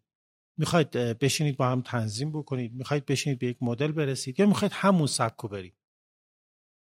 چیزی که الان به نظر میرسه با این روال داره دنبال میشه به نفع هیچ کشوری نیست، چون اردوغان که همیشه نخواهد موند، ما نمیدونیم بعدش ترکیه چی میشه. ایران که همیشه وضعیتش ممکنه استیبل نباشه. ما هر از گاهی در این دعوا میبینیم که هم اسرائیلی ها هم عربستانی توی ناآرامی داخلی دخالت میکنن. ما همینطور در عربستان ممکنه الان یه اتفاقی بیفته برای یکی از این رهبران، یه اتفاقی بیفته و یک مسئله بشه. در عراق ممکنه کردها یه کاری بکنن. نکته اینه، این وضعیت حداقل ثبات حداقلی که ما الان داریم کنترل میکنیم، مطمئن نیستیم که این میتونه تداوم پیدا بکنه. عقلانیت به ما میگه که بیایم اینو مدیریتش بکنیم. مدیریت خیلی مسئله مهمیه. یه واژه در زبان انگلیسی هست برای تعریف، یک تعریفی در زبان انگلیسی برای مدیریت آوردن، من خیلی بر من جالب بود. میگه که do things in the right things in the right manner. کار درست به روش درست انجام بدید. مدیریت یعنی کار درست به روش درست. ما دوره آقای احمدی نژاد شاید می‌خواستیم یه کار خوب انجام بدیم، ولی وقتی یه حرف خوب رو به روش بد انجام بدید کاملا عکس شما میشه و شما نمیتونید تحولاتی رو در جهان رخ بده و پیش برید که فکر بکنید که میتونید مدیریت کنید. شما اگر همه موارد رو کنترل بکنید، شما با پدیده به اسم کرونا مواجه میشید که کل معادله شما رو ممکنه تاثیر قرار بده. شما هیچ نقشی نداشتید. کرونا در خاورمیانه تقصیر کدوم کشور بود؟ میدونید؟ پس چرا یک مفهومی در امنیت هست بهش میگن uncertainty، یعنی عدم قطعیت؟ چرا در شرایط عدم قطعیت شما این همه خودتون عدم قطعیت رو دامن میزنید؟ مدیریت تحولات منطقی و امنیت منطقی لازمش اینه که از این uncertainty تا حد زیادی بکاهید، ولی عملاً همه داریم دامن میزنیم در منطقه و از جمله ایران. متاسفانه مخصوصا در دوره آقای احمدی نژاد و همینطور از دوره آقای رئیسی همین اتفاق خواهد افتاد و به تدریج افزایش خواهد یافت. ما وضعیتی رو داریم که ایران هراسی جای اسرائیل هراسی رو گرفته و الان بحث برجام میتونست یک قاعده باشه که ما توی منطقه بریم در مورد منطقه صحبت کنیم. در مورد برد موشکیمونم کسی قرار، ببینید این عبارتی که ما در چیز میگم موشک ما رو میخوام بگیرن، این عبارت دقیقی نیست. موشک‌های بالستیک رو دارن جلوشو میگیرن و موشک‌های بالستیک فقط برای حمله کلاهک‌های هسته‌ای خیلی موثره. خب میتونستیم رو برد موشکمون تا اسرائیل باشیم به وقتی از مثلا 960 کیلومتر شما که میتونه اسرائیل رو بزنه بالاتر برید، کجا رو میخواید بزنید؟ خب اروپایی میگن میخواید ما رو بزنید، چین میگه میخواید ما رو بزنید، هند میگه میخواید ما رو بزنید. هدفتون کجاست تو این که میگم حتی اون قسمتی که شما میگید که ما این رزمایش رو انجام میدیم یا فلان کارو میکنیم برای امنیت منطقه و طرف مقابل قبول نمیکنه، لازمش اینه که ما یه دفاع غیر تحریک‌آمیز داشته باشیم. بهش بگیم آقا اون داره برای من دشمنی میکنه، اگر احیانا یک روزی زد من به این قابلیت رو باید داشته باشم. این تضمین متقابل و بازدارندگی باعث میشه که نظم ایجاد بشه و ثبات ایجاد بشه. وقتی من مطمئن باشم به من نمیزنن، من هم نمیزنم. و در منطقه‌ای که اسرائیل بمب اتم داره و ما نمیخوایم بمب اتم داشته باشیم، فقط میخوایم کپاسیتیشو داشته باشیم، نمیخوایم کپابیلیتی داشته باشیم. کپابیلیتی خیلی خطرناکه، ولی اسرائیل رسیده. اون ورم همینطور، فقط اسرائیل نیست. اگر تو پاکستان یه اتفاقی بیفته، هند و ایران بیشتر از همه تحت تاثیر این شرایط هستن. منطقاً ایران باید به سمت کپاسیتی و ظرفیت سلاح باید بره. منطق این امنیت به ما میگه. اما با همه این احوال که ما داریم دنبال میکنیم، چرا همین مسیر رو نرفتیم جلو؟ چرا حاضر شدیم ترامپ از برجام خارج بشه ولی در منطقه و موشکی نرفتیم مذاکره بکنیم و الان مجبوریم دوباره همون کارو بکنیم؟ تا این کارو نکنیم یا نمیشه. اصلا اونها این امکان رو به یک دشمنه، ببینید غنیسازی رو به عربستان ندادن، به ترکیه هم ندادن. اینا که توی جنای غرب بودن که، چون احتمالاً اگر بدن ایران هم میگه دیگه قطعاً من میخوام. نه پخش میشه. این پرولیفریشن یکی از مشکلات بحث هسته اینه که شما انریچمنت رو بدید، بعد چرا وارد امپیتی باید بشید؟ چرا نظارت‌های کنترل بیشتری باید باشه؟ چرا پادمان رو قبول کردیم؟ چون پرولیفریشن نشه. آمریکا به ترکیه، به عربستان میگه اگر هر موقع چیز شد من چتر امنیتی هم هست، من در مقابل ایران از شما دفاع میکنم، مطمئن باشید. مگه در مورد کویت نکردم؟ اما چرا اونو قبول نمیکنن؟ چرا عربستان حتی رفته با پاکستان بسته که بخشی از سلاحاشو بیاره اونجا اجاره‌ای در عربستان قرار بده برای مقابله با ایران؟ اینا رو ما میتونستیم بریم نان پرواکتیو دیفنس سکیوریتی، میتونستیم اینو تو منطقه پیاده بکنیم که این اتفاق نیفته. ما میتونستیم به نیروگاه بوشهرمون رو برای اینکه حتی ترکیه، عربستان، امارات نیروگاه نزنن، مشترکاً بودجهشو بیاریم اونجا، همه کشورها به شکل یک حالت کنسرسیوم، کاری که آرژانتین و برزیل کردن زیر نظر IAEA. ایران حالا ساخته دیگه، الانم عرب‌ها میگن که شیخ نشینا میگن بوشهر بهتره که بیشتر از تهران ما درگیر میشیم و کل در آب در خلیج فارس و دریای عمان درگیر این جریان خواهد شد. یعنی اصلا از نظر زیستی به هم میریزه.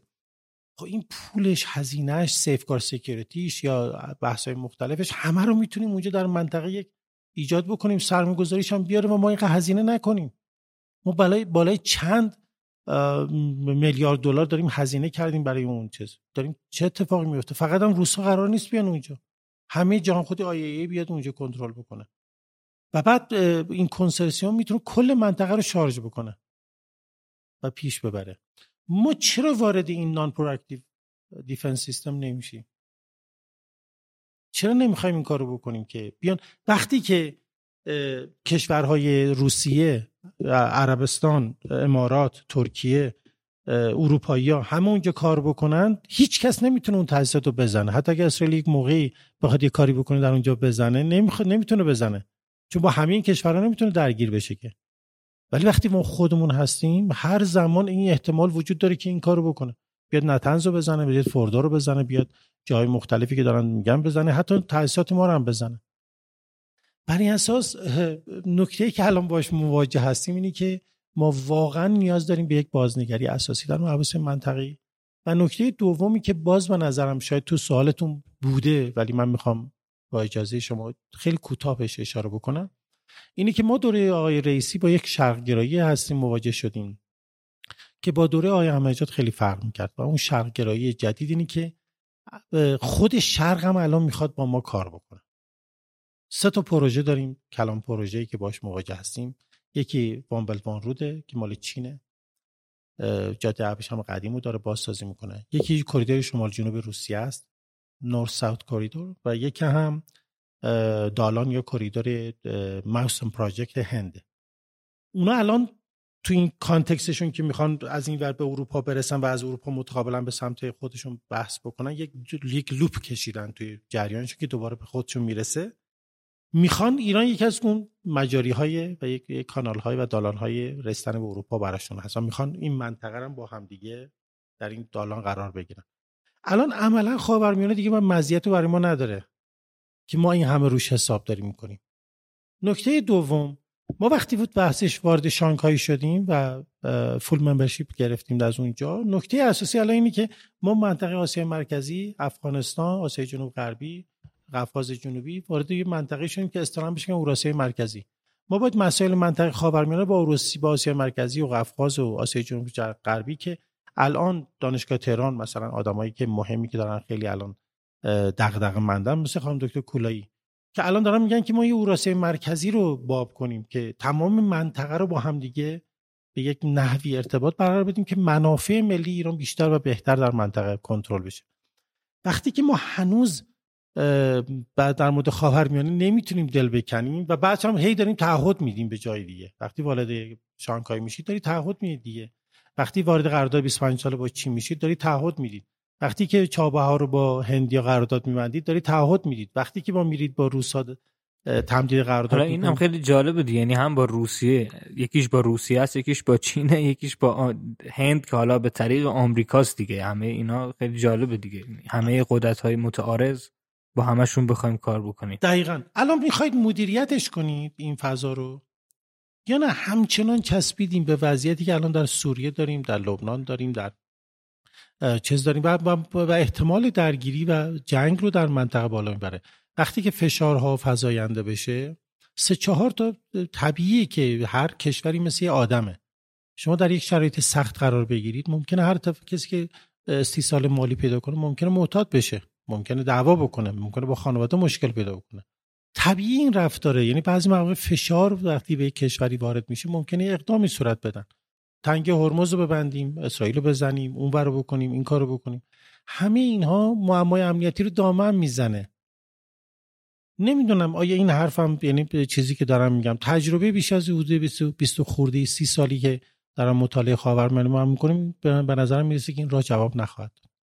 و توصیه‌ای که برای جمهوری اسلامی کردم، به نظر من هر چقدر جلوتر میرم، نمیخوام بگم که تعصبی به دیدگاهام داشته باشم، اعتقادم اینه که این به ما خیلی بهتر میتونه منافع ما رو کمک بکنه و ما رو پیش ببره.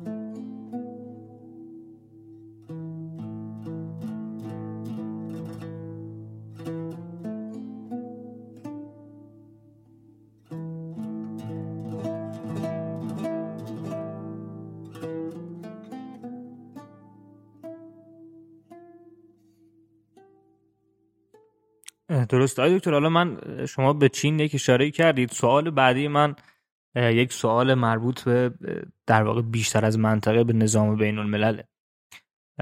آیا شما فکر میکنید که در نظم در حال شکل‌گیری خاورمیانه، چون برخی این نگاهو دارند، خاورمیانه داره اهمیت خودش رو برای قدرت‌های بزرگ از جمله آمریکا از دست میده یا نه؟ یعنی به عبارتی برخی میگن آمریکا دیگه الان داره از خاورمیانه خارج میشه و میخواد بحران‌های خاورمیانه رو به حال خودش رها بکنه، به حال خاورمیانه، و بیش از این دیگه درگیر خاورمیانه نباشه. چون فکر میکنم بیش از هر جایی سربازان آمریکایی در خاورمیانه کشته شدن تا حالا، و آمریکا تأمین کننده امنیت منطقه ما بوده دیگه. امنیت کشورهای عرب رو آمریکا به قول شما چتر امنیتیش رو گسترانیده بود. از دوره اوباما این روند شروع شده و الان هم هی داره بیشتر و بیشتر میشه. آیا فکر میکنید که چین، آیا اصلا قبول دارید که آمریکا داره از خاورمیانه خارج میشه؟ و اگر قبول دارید فکر میکنید که چین قرار جای آمریکا رو در منطقه ما بگیره، خصوصا با توجه به اینکه عربستان هم دیگه اگر اشتباه نکنم اخیراً یه خبری اومده بود که از چین داره سلاح میخره. آیا فکر میکنید این تحول در موازنه منطقه‌ای هم داره اتفاق میفته یا نه؟ من باید اعتراف کنم که این سوالتون هم خیلی سوال مهمیه. اگر که در کانتکست منافع ملی ایران قرار بدیم بسیار کلیدیه. یک شاهدی از بحث این که چقدر این سوال شما مهمه دارم عرض میکنم که تقریبا قبل از اتفاقات اخیر من 2 مقاله در مورد چین دارم. یه مقاله که چاپ شده، یکی در مورد سیاست خاورمیانه چین، یکی هم توافق 25 ساله، یکی در دانشگاه مجله اقتصاد سیاسی بین‌المللی دانشگاه رازی چاپ شده و یکی توافق 25 ساله ایران و چین در مجله سیاست دانشگاه تهران. شاهد من این بود که قبل از اتفاقات اخیر این بود که تقریبا مقامات ما فکر میکردن چین امکانه در یک فرایند تاباوری و اقتصاد مقاومتی ما یک فضایی رو به جامعه خودمون میدیم که چین بتونه خودشو بازسازی بکنه و بر اساس طرح از 2013 که اینا شروع کردن چین وارد منطقه خاورمیانه بشه. امکان تحرک منطقه‌ای به واسطه روسیه و چین برای ما در منطقه بیشتر خواهد شد و ما آمریکا رو، این عبارتی که میگن آمریکا رو از خاورمیانه خارج میکنیم، بیرون میندازیم، رو تحقق میبخشیم. برای اساس بعد از اتفاقات اخیر مخصوصا بحث اوکراین که خود روسیه زمینگیر شد در اوکراین و بعد سفری که شی جی پینگ به عربستان داشت و اون بیانیه نهایی با کشور عربی که داشته، یک مقداری زیادی این تردید رو افزایش داده در مباحث. قبل از اون اگه ما اینها رو به عنوان منطق قدرت میگفتیم اینو قبول نمی‌کردیم، این سخت بود. همچنان که مقاله‌ای که در مورد توافق ایران و چین بوده واقعا جزء مواردی بود که اونها معتقدن این اتفاق نمیفته. اما اعتقاد داشتم که ممکنه وابستگی ما مثل همون وابستگی که ما با آمریکا قبل از انقلاب داشتیم برای ما ایجاد بکنه. این اگر این سند غیر رسمی که منتشر شده، این خیلی سند سنگینیه برای ما.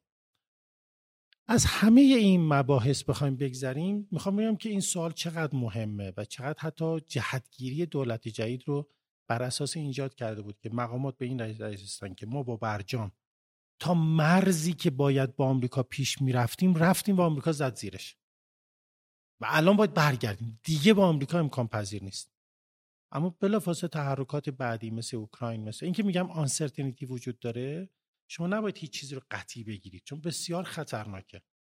الان متوجه شدن که این اتفاق نیست و الان میخوان احیا بکنن برجام رو. بیش از هر زمانی ما احیای برجام الان لازم داریم.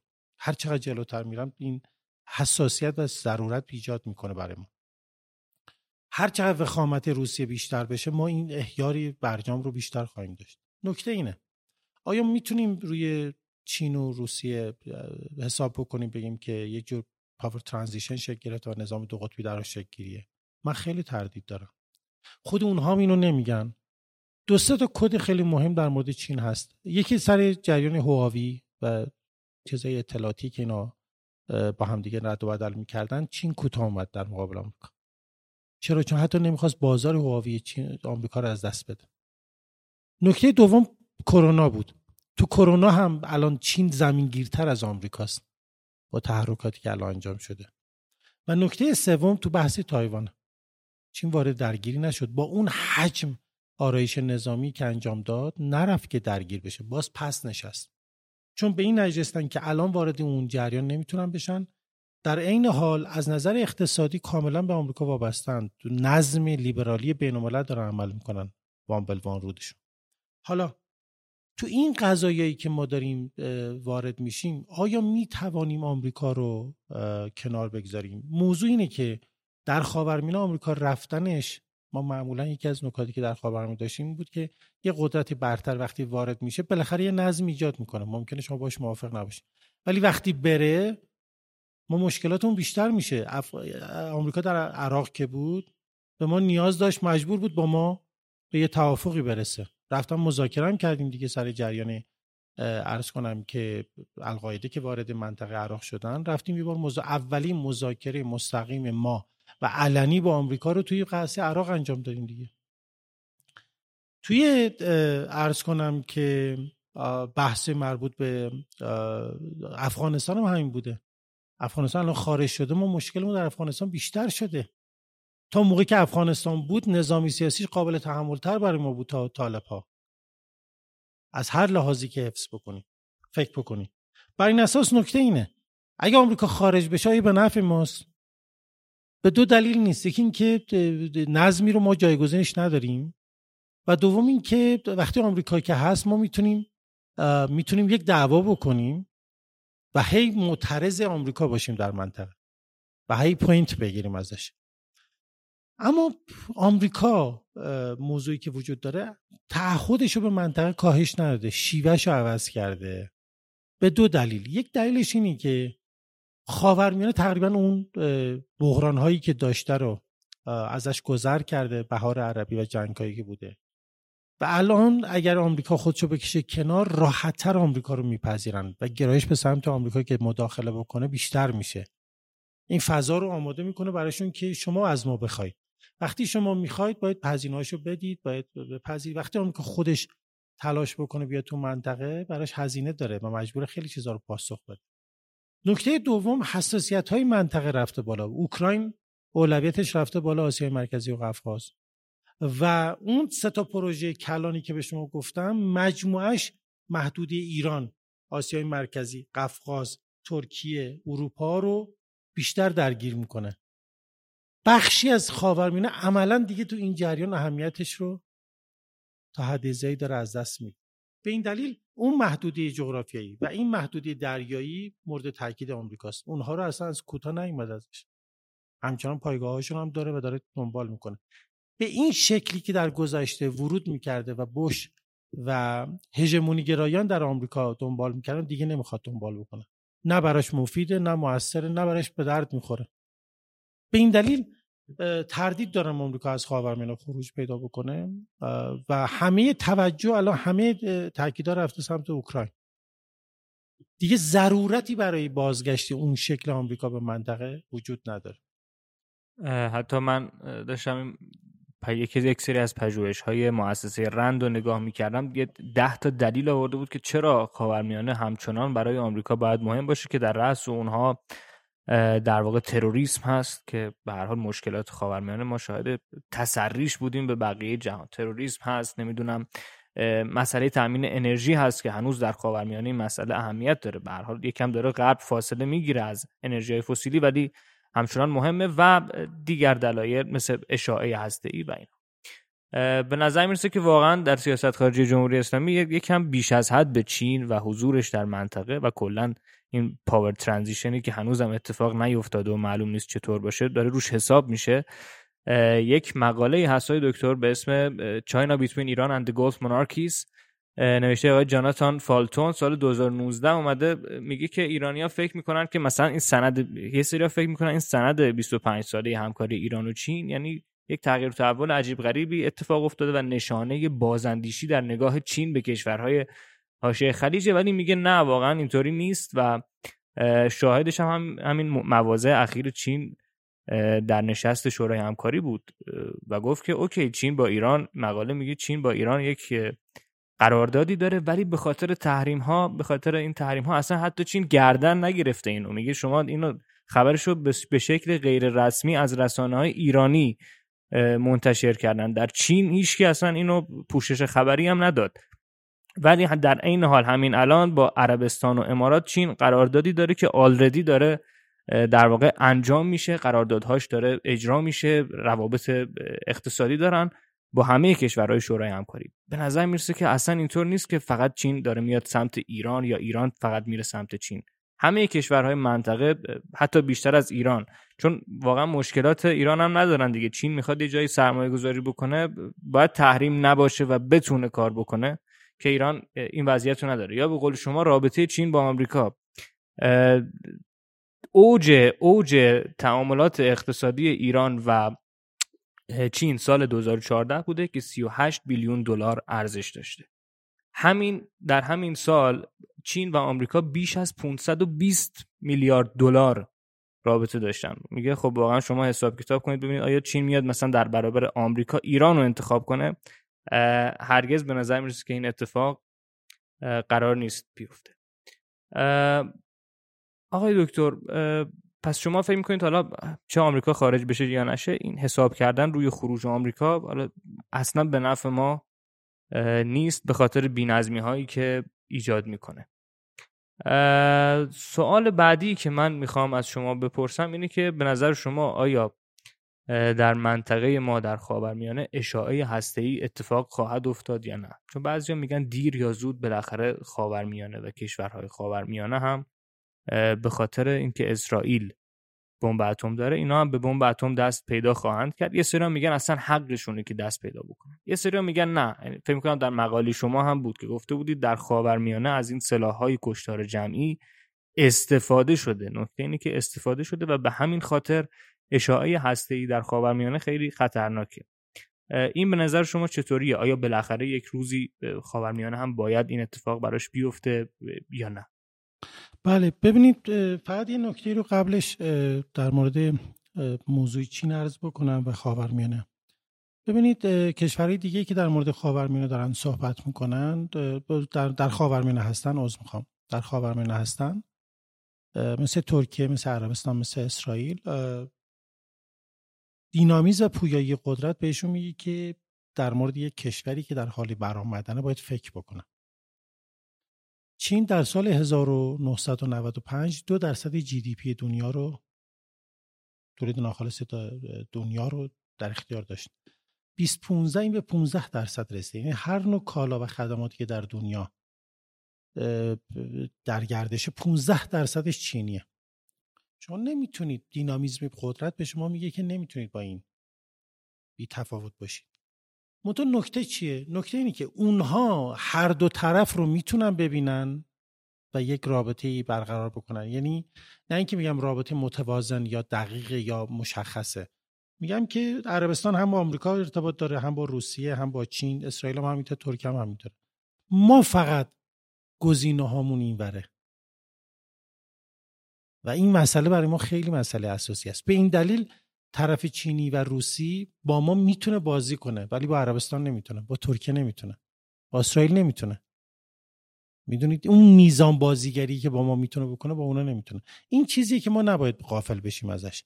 و نکته اساسی و کلیدیش اینه که دینامیزم و پویایی قدرت رو درک بکنیم. تا درک نکنیم این مشکل رو ما در سیاست خارجی خواهیم داشت. اما در مورد سلاح کشتار جمعی، یکی از چیزایی که ما دو جور بحث در مورد سلاح‌ها داریم. سلاح‌های متعارف و کانونشنال داریم و نوکلیر ویپنز داریم.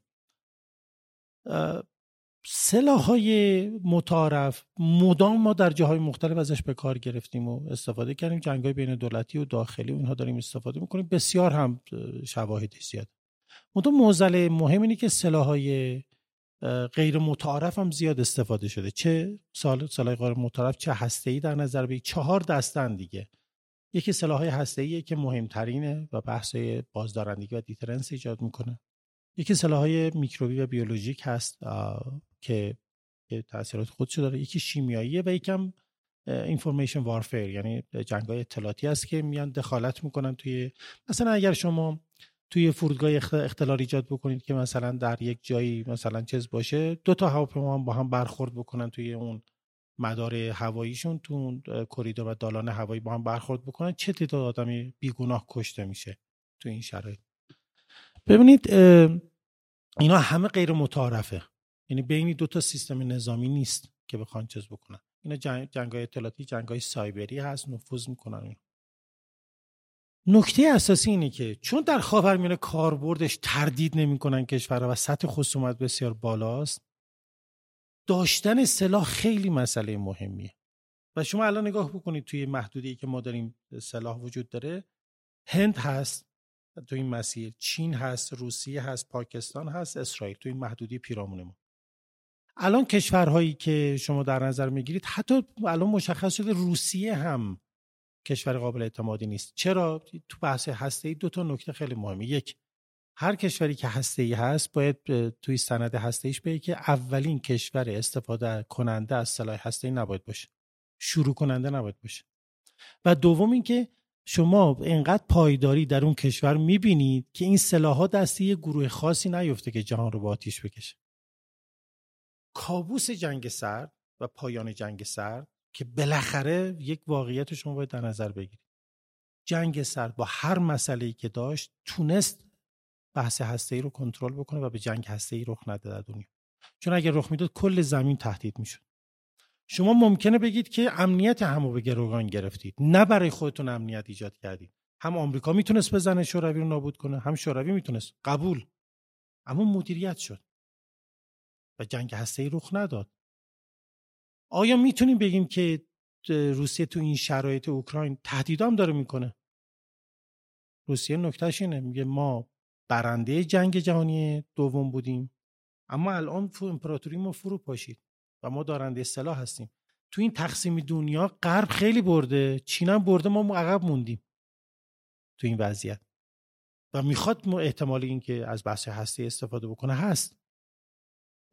چین کنترل فعلا وجود داره، این دغدغه وجود نداره. اما در مورد پاکستان چی؟ در مورد هند هم دغدغه وجود داره. آیا میدونیم که پاکستان ISI یا ارتشش اگر یه مقداری کنترلشون کاهش پیدا بکنه، گروه‌های جیش محمد، جیش عرض کنم لشکر طیبه، اینا نمیرن سمت سلاح، اونا رو دست پیدا کنن، چه اتفاقی میفته؟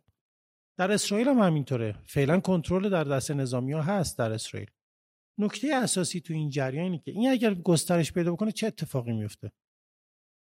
عوضش اگر بخوایم برجام رو پیگیری بکنیم یا دست چیزی دیگه که تو MPT هم هست، اصطلاحاً میگن جهان عاری از سلاح هسته‌ای، Nuclear Weapons Free، یعنی اینا رو آزاد بکنیم، بذاریم یه جامعه که اصلا هیچ بحثای سلاح هسته‌ای درش نباشه و بحثای انرژی هسته‌ای رو بیاریم توی چیزای مشترک و یک سازمانی رو در اینجا تشکیل بدیم که همه کشورهای منطقه بیان با هم دیگه اشتراک پیدا کنن، یک جایی بیسش باشه و جای دیگه دنبال بکنن.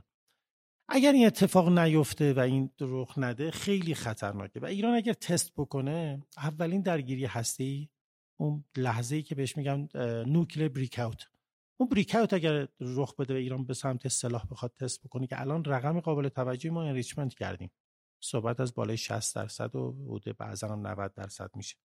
اگر این اتفاق بیفته احتمال حمله اسرائیل و ضربه هسته‌ای اسرائیل بسیار بالا میره. فقط در این شرایطی که اسرائیل میزنه بالا میره و این گسترش میده درگیری ها رو و فقط کافیه 2 تا کشور با هم درگیری هسته‌ای پیدا کنن.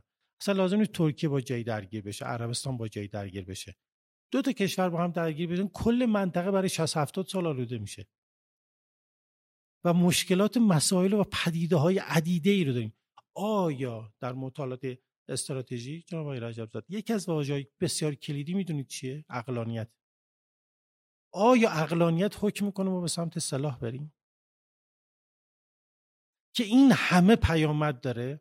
من فکر میکنم میخوام یک ورزشی رو ببرم، میخوام به خودم نیروزا بزنم. آیا این نیروزا قلب من از کار بندازه ارزششو داره؟ این قلب خاورمیانه از بین میبره. خاورمیانه دیگه محلی برای سکونت نخواهد بود. درگیری هستی و همینطوری بحران آب و هزار تا مشکل دیگه داره که ما حاضریم اینا رو بالاخره با جنگ و اینها رو میشه یه جوری حل کرد. سوریه رو میشه حل کرد، بالاخره عراق رو میشه عقلانیت به خرج داد حل کرد. در مورد اصطلاحی که توی جنگ جهانی دوم به کار گرفته بود بهش میگفتن مد، با کپیتال لتر نوشته بودن MAD که بهش میگفتن Mutual Assured Destruction. آمریکا و شوروی به جای رسیدن که ضرر زدن به اونها نابودی حتمی داره. این در مورد خاورمیانه مردم صدق میکنه. در یک شرایط نابودی حتمی خاورمیانه خواهد بود. به این دلیل بسیار بسیار اقدام خطرناک و به نظر من غیر قابل قبول و غیر مسئولانه خواهد بود. درسته، بسیار عالی. آقای دکتر، من 2-3 تا سوال معطوف به آینده کوتاه از شما بپرسم چون یکم هم طولانی شد وقت شما رو ما گرفتیم. یکی درباره مسئله فلسطین و اسرائیل. خیلی ها معتقدن تا این مسئله حل نشه صلح در خاورمیانه یک رویای خامی بیش نخواهد بود. به نظر شما مسئله فلسطین و اسرائیل حل شدنی هست و ممکنه در 10 سال، 15 سال، 20 سال آینده حل بشه یا نه؟ خیلی کار سختیه. من معمولا جزو مواردی که در مورد امنیت خاورمیانه بحث میشه در کلاس‌های بحث عرب اسرائیل خیلی مهمه. اعتقاد منم اینه که قانونی ترین بحران در خاورمیانه همین چیزی که فرمودید، من هم بهش باور دارم و کاملا به نظر من درسته که تا مسئله خاورمیانه، مسئله عرب اسرائیل حل نشه، خاورمیانه امکان یک نظم امنیتی نخواهد داشت و ثباتی رو نخواهد دید.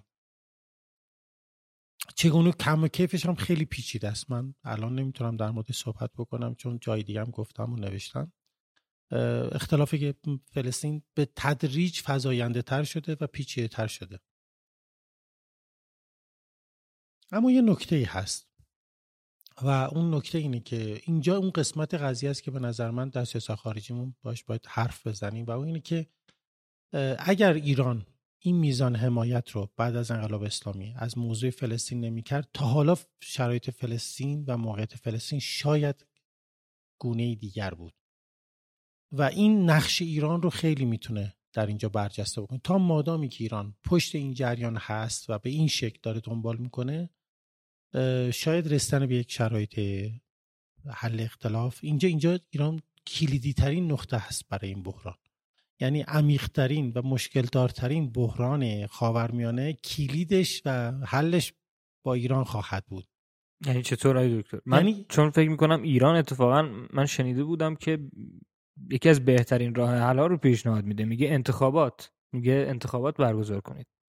ببینید ایران بحث مربوط به چیز رو مطرح کرده بودند، مربوط به همه پرسی، که ما بیایم اونجا همه پرسی برقرار بکنیم، بیایم این کار رو انجام بدیم. ببینید این به طور متعارفش با توجه به شرایطی که در مورد اسرائیل بوده، این قابل قبول برای اسرائیل نخواهد بود، چون جمعیت اسرائیل هنوز نسبت به اعراب و به نسبت فلسطینی‌ها کمتره. اما توافقی که بهش رسیدن، توافق اسلو 1992، دو دولته.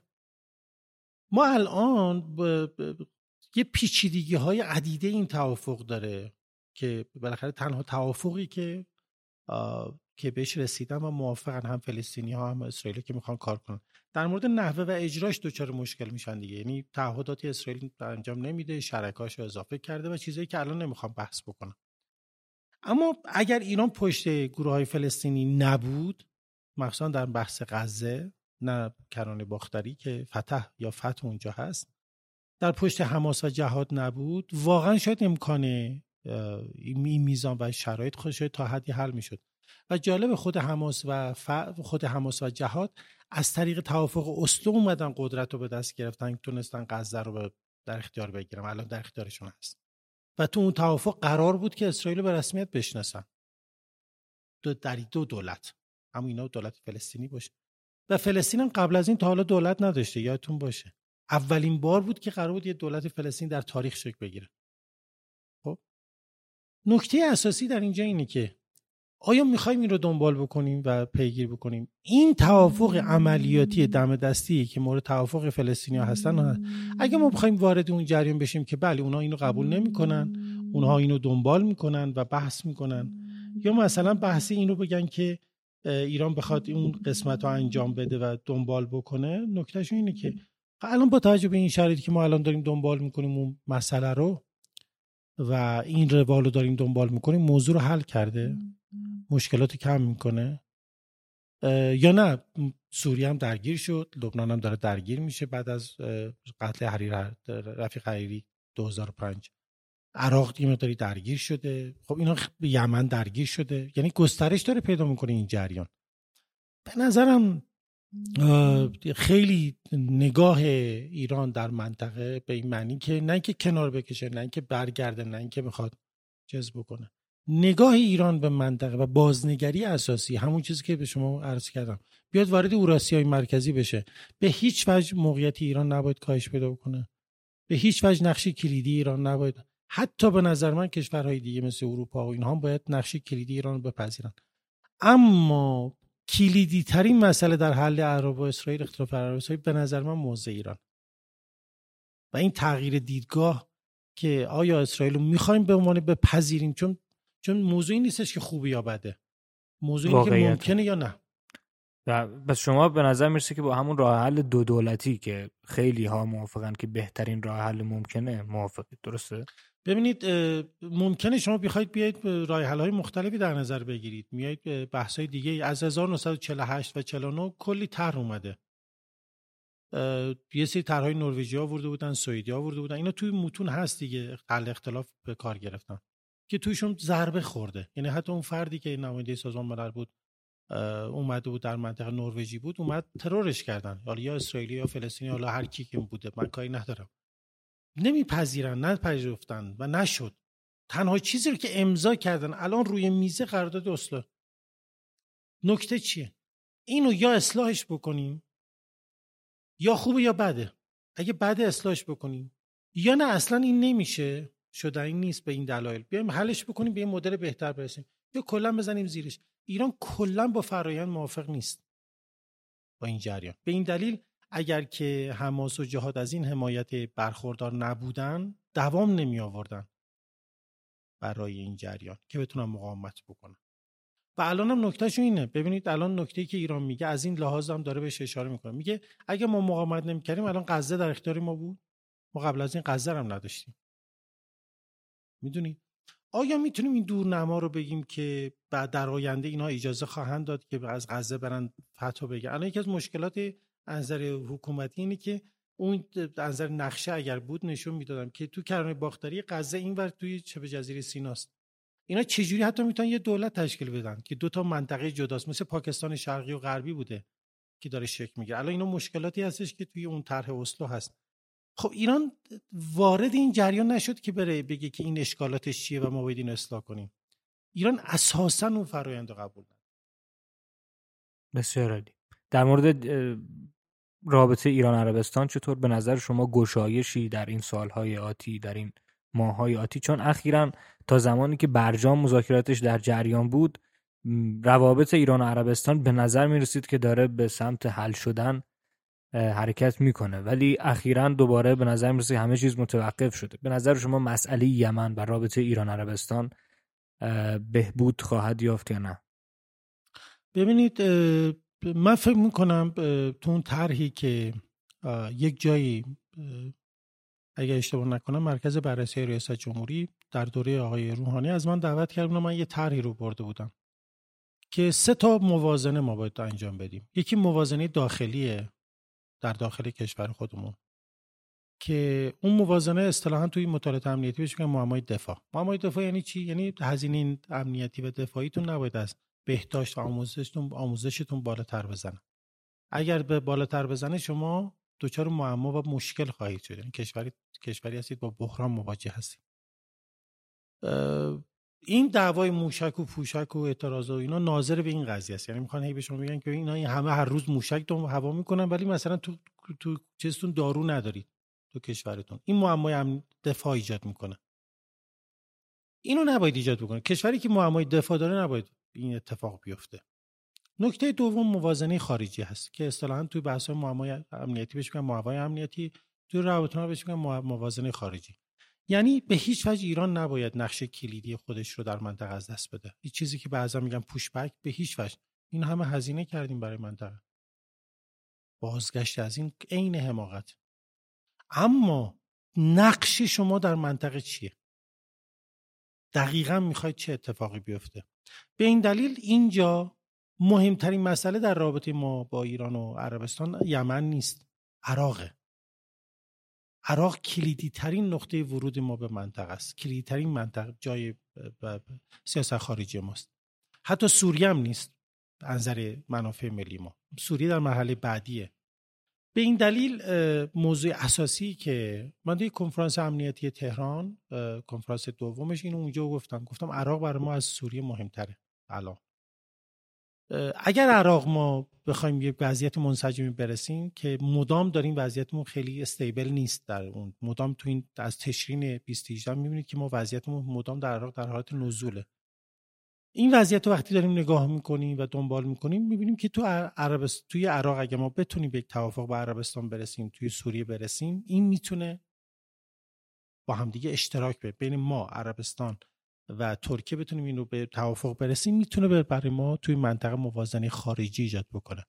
ما در عراق، در سوریه به هیچ وجه قرار نیست کوتاه بیایم، اما بهشون نقش میدیم و نقشمون رو تعریف میکنیم، تو کار هم دخالت نمیکنیم.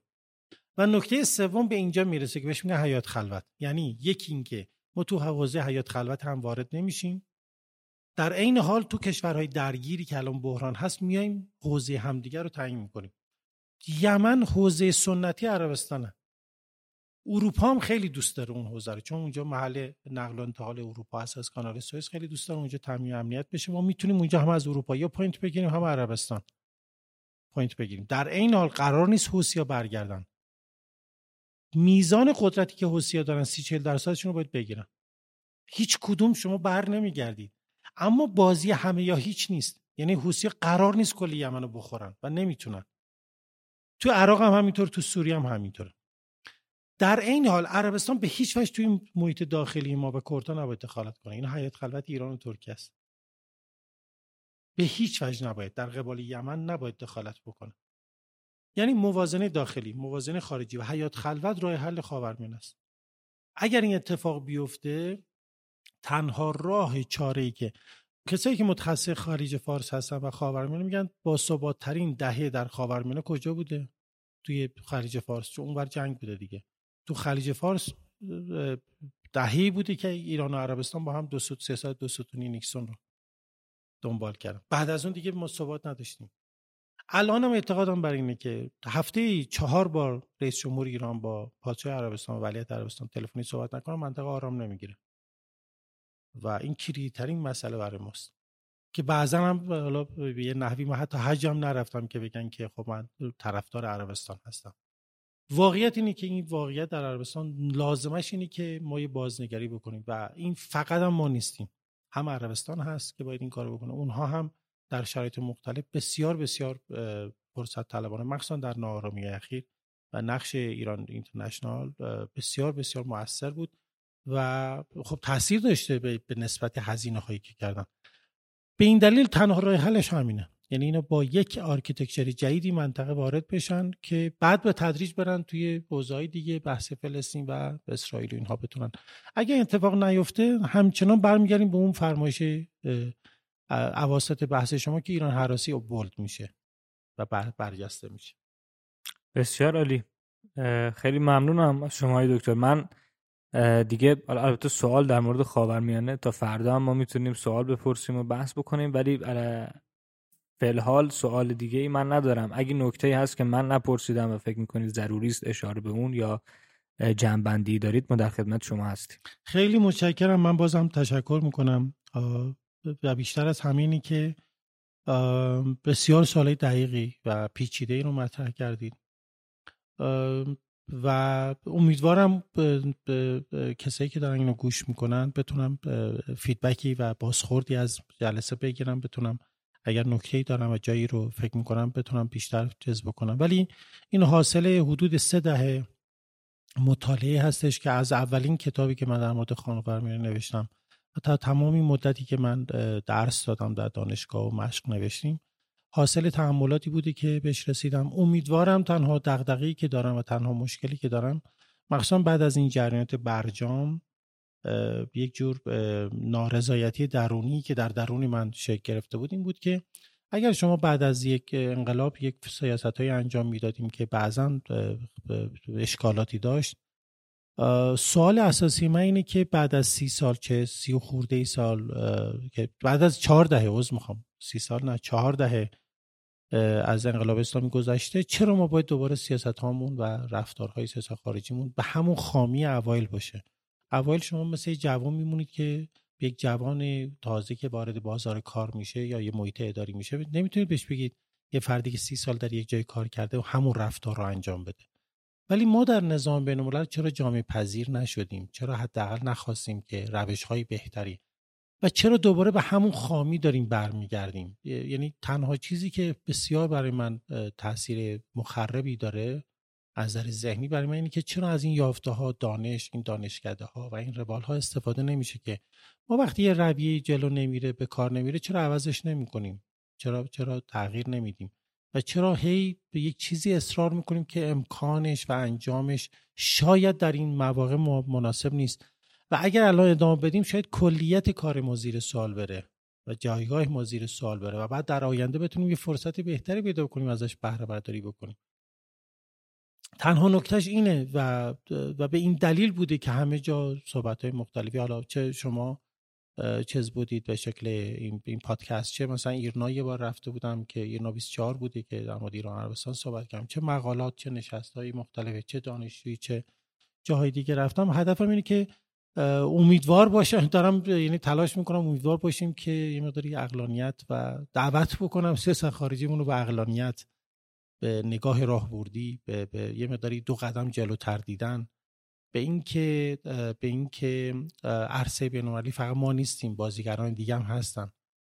امیدوارم این اتفاق بیفته و دینامیزم و پویایی قدرت در نظام بین‌الملل درک کنیم و فهم کنیم تا بتونیم بهره برداری بهتری بکنیم، بتونیم به نفع منافع کشورمون، منافع نظام حتی بهتر حفظ بشه. به نظر من این هدفی بود که من دنبال کردم و امیدوارم که این قسمت هم شما زحمتی که میکشید و تلاش درخوری که انجام دادید، میدونم بخش عمده‌اش علایق شخصی شماست و دغدغه‌های یک فرد فهیم و فرهیخته است که با همه این مشکلات مواجه هستیم وارد شدید، کمک بکنه به این جریان و هر قدر که ما نتایج بهتر میشنویم شادابی رو به ما برمیگردونه و هر قدر که ما مشکل مواجه میشیم واقعا پرسش من اینه که آیا ما همین رفتار رو در مورد مثلا این که آمریکا به ما تعهد بده، این اصلا شدنی نیست در نظم بین‌المللی، یعنی یک چیز غیر عادیه و بعد شما بر اساس اصل 152 قانون اساسی نمیتونید از یک کشور خصم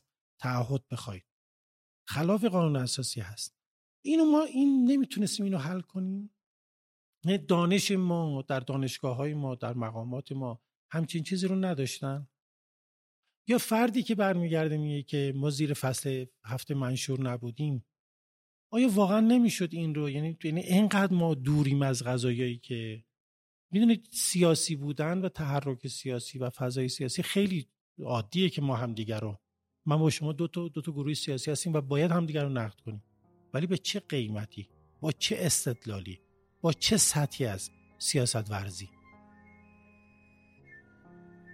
سیاست ورزی اینجوری نیست که من دستونو ببندم شما رو در اتاق جراحی بفرستم بدون که ابزار به شما بدم، بگم نه شما جراحی خوب نیستید. سیاست ورزی باید همه چیز برابر باشه. اون موقع هست که کیفیت رفتارهای سیاسی، اصلا غیر از اون سیاستی وجود نداره. شما وقتی فضا رو ببندید قاعده بازی از بین رفته، سیاست و فضای سیاسی به سمت دل بخواهی شدن پیش رفته. بر این اساس به نظرم میرسه که این دانش میتونه خیلی به ما کمک بکنه، خیلی میتونه برای ما مفید باشه. امیدوارم که این نشستم برای شما مفید بوده. واقعا از زحمتی که کشید و تلاش شما هم قدردانی میکنم. خیلی ممنونم. حتما همینطوره آقای دکتر، ممنون که دانش خودتون رو، تجربه خودتون رو در اختیار ما گذاشتید و با همه به اشتراک میذارید. واقعا به نظر میرسه که دستگاه سیاست خارجی ما به طور ویژه خیلی به دانشگاه، به پژوهشگران توجه نمیکنه. برداشت من اینه، شاید دارم اشتباه میکنم، ولی امیدوارم این اتفاق بیفته و پژوهشگران، متخصصان نظرات دقیق خودشون رو بتونن به اشتراک بذارن و جامعه عمل هم به اینها پوشیده بشه. خیلی ممنون که وقت گذاشتید، دعوت ما رو پذیرفتید. متشکرم از شما دکتر. سلامت باشید. منو برای شما آرزوی موفقیت دارم. سلامت باشید. روز بخیر.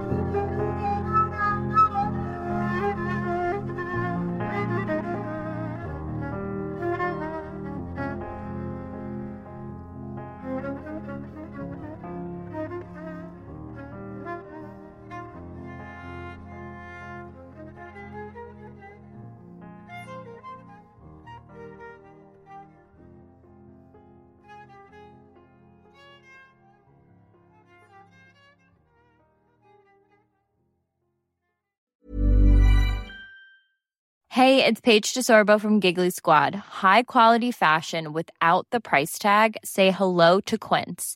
I'm snagging high-end essentials like cozy cashmere sweaters, sleek leather jackets, fine jewelry, and so much more. With Quince being 50 to 80% less than similar brands.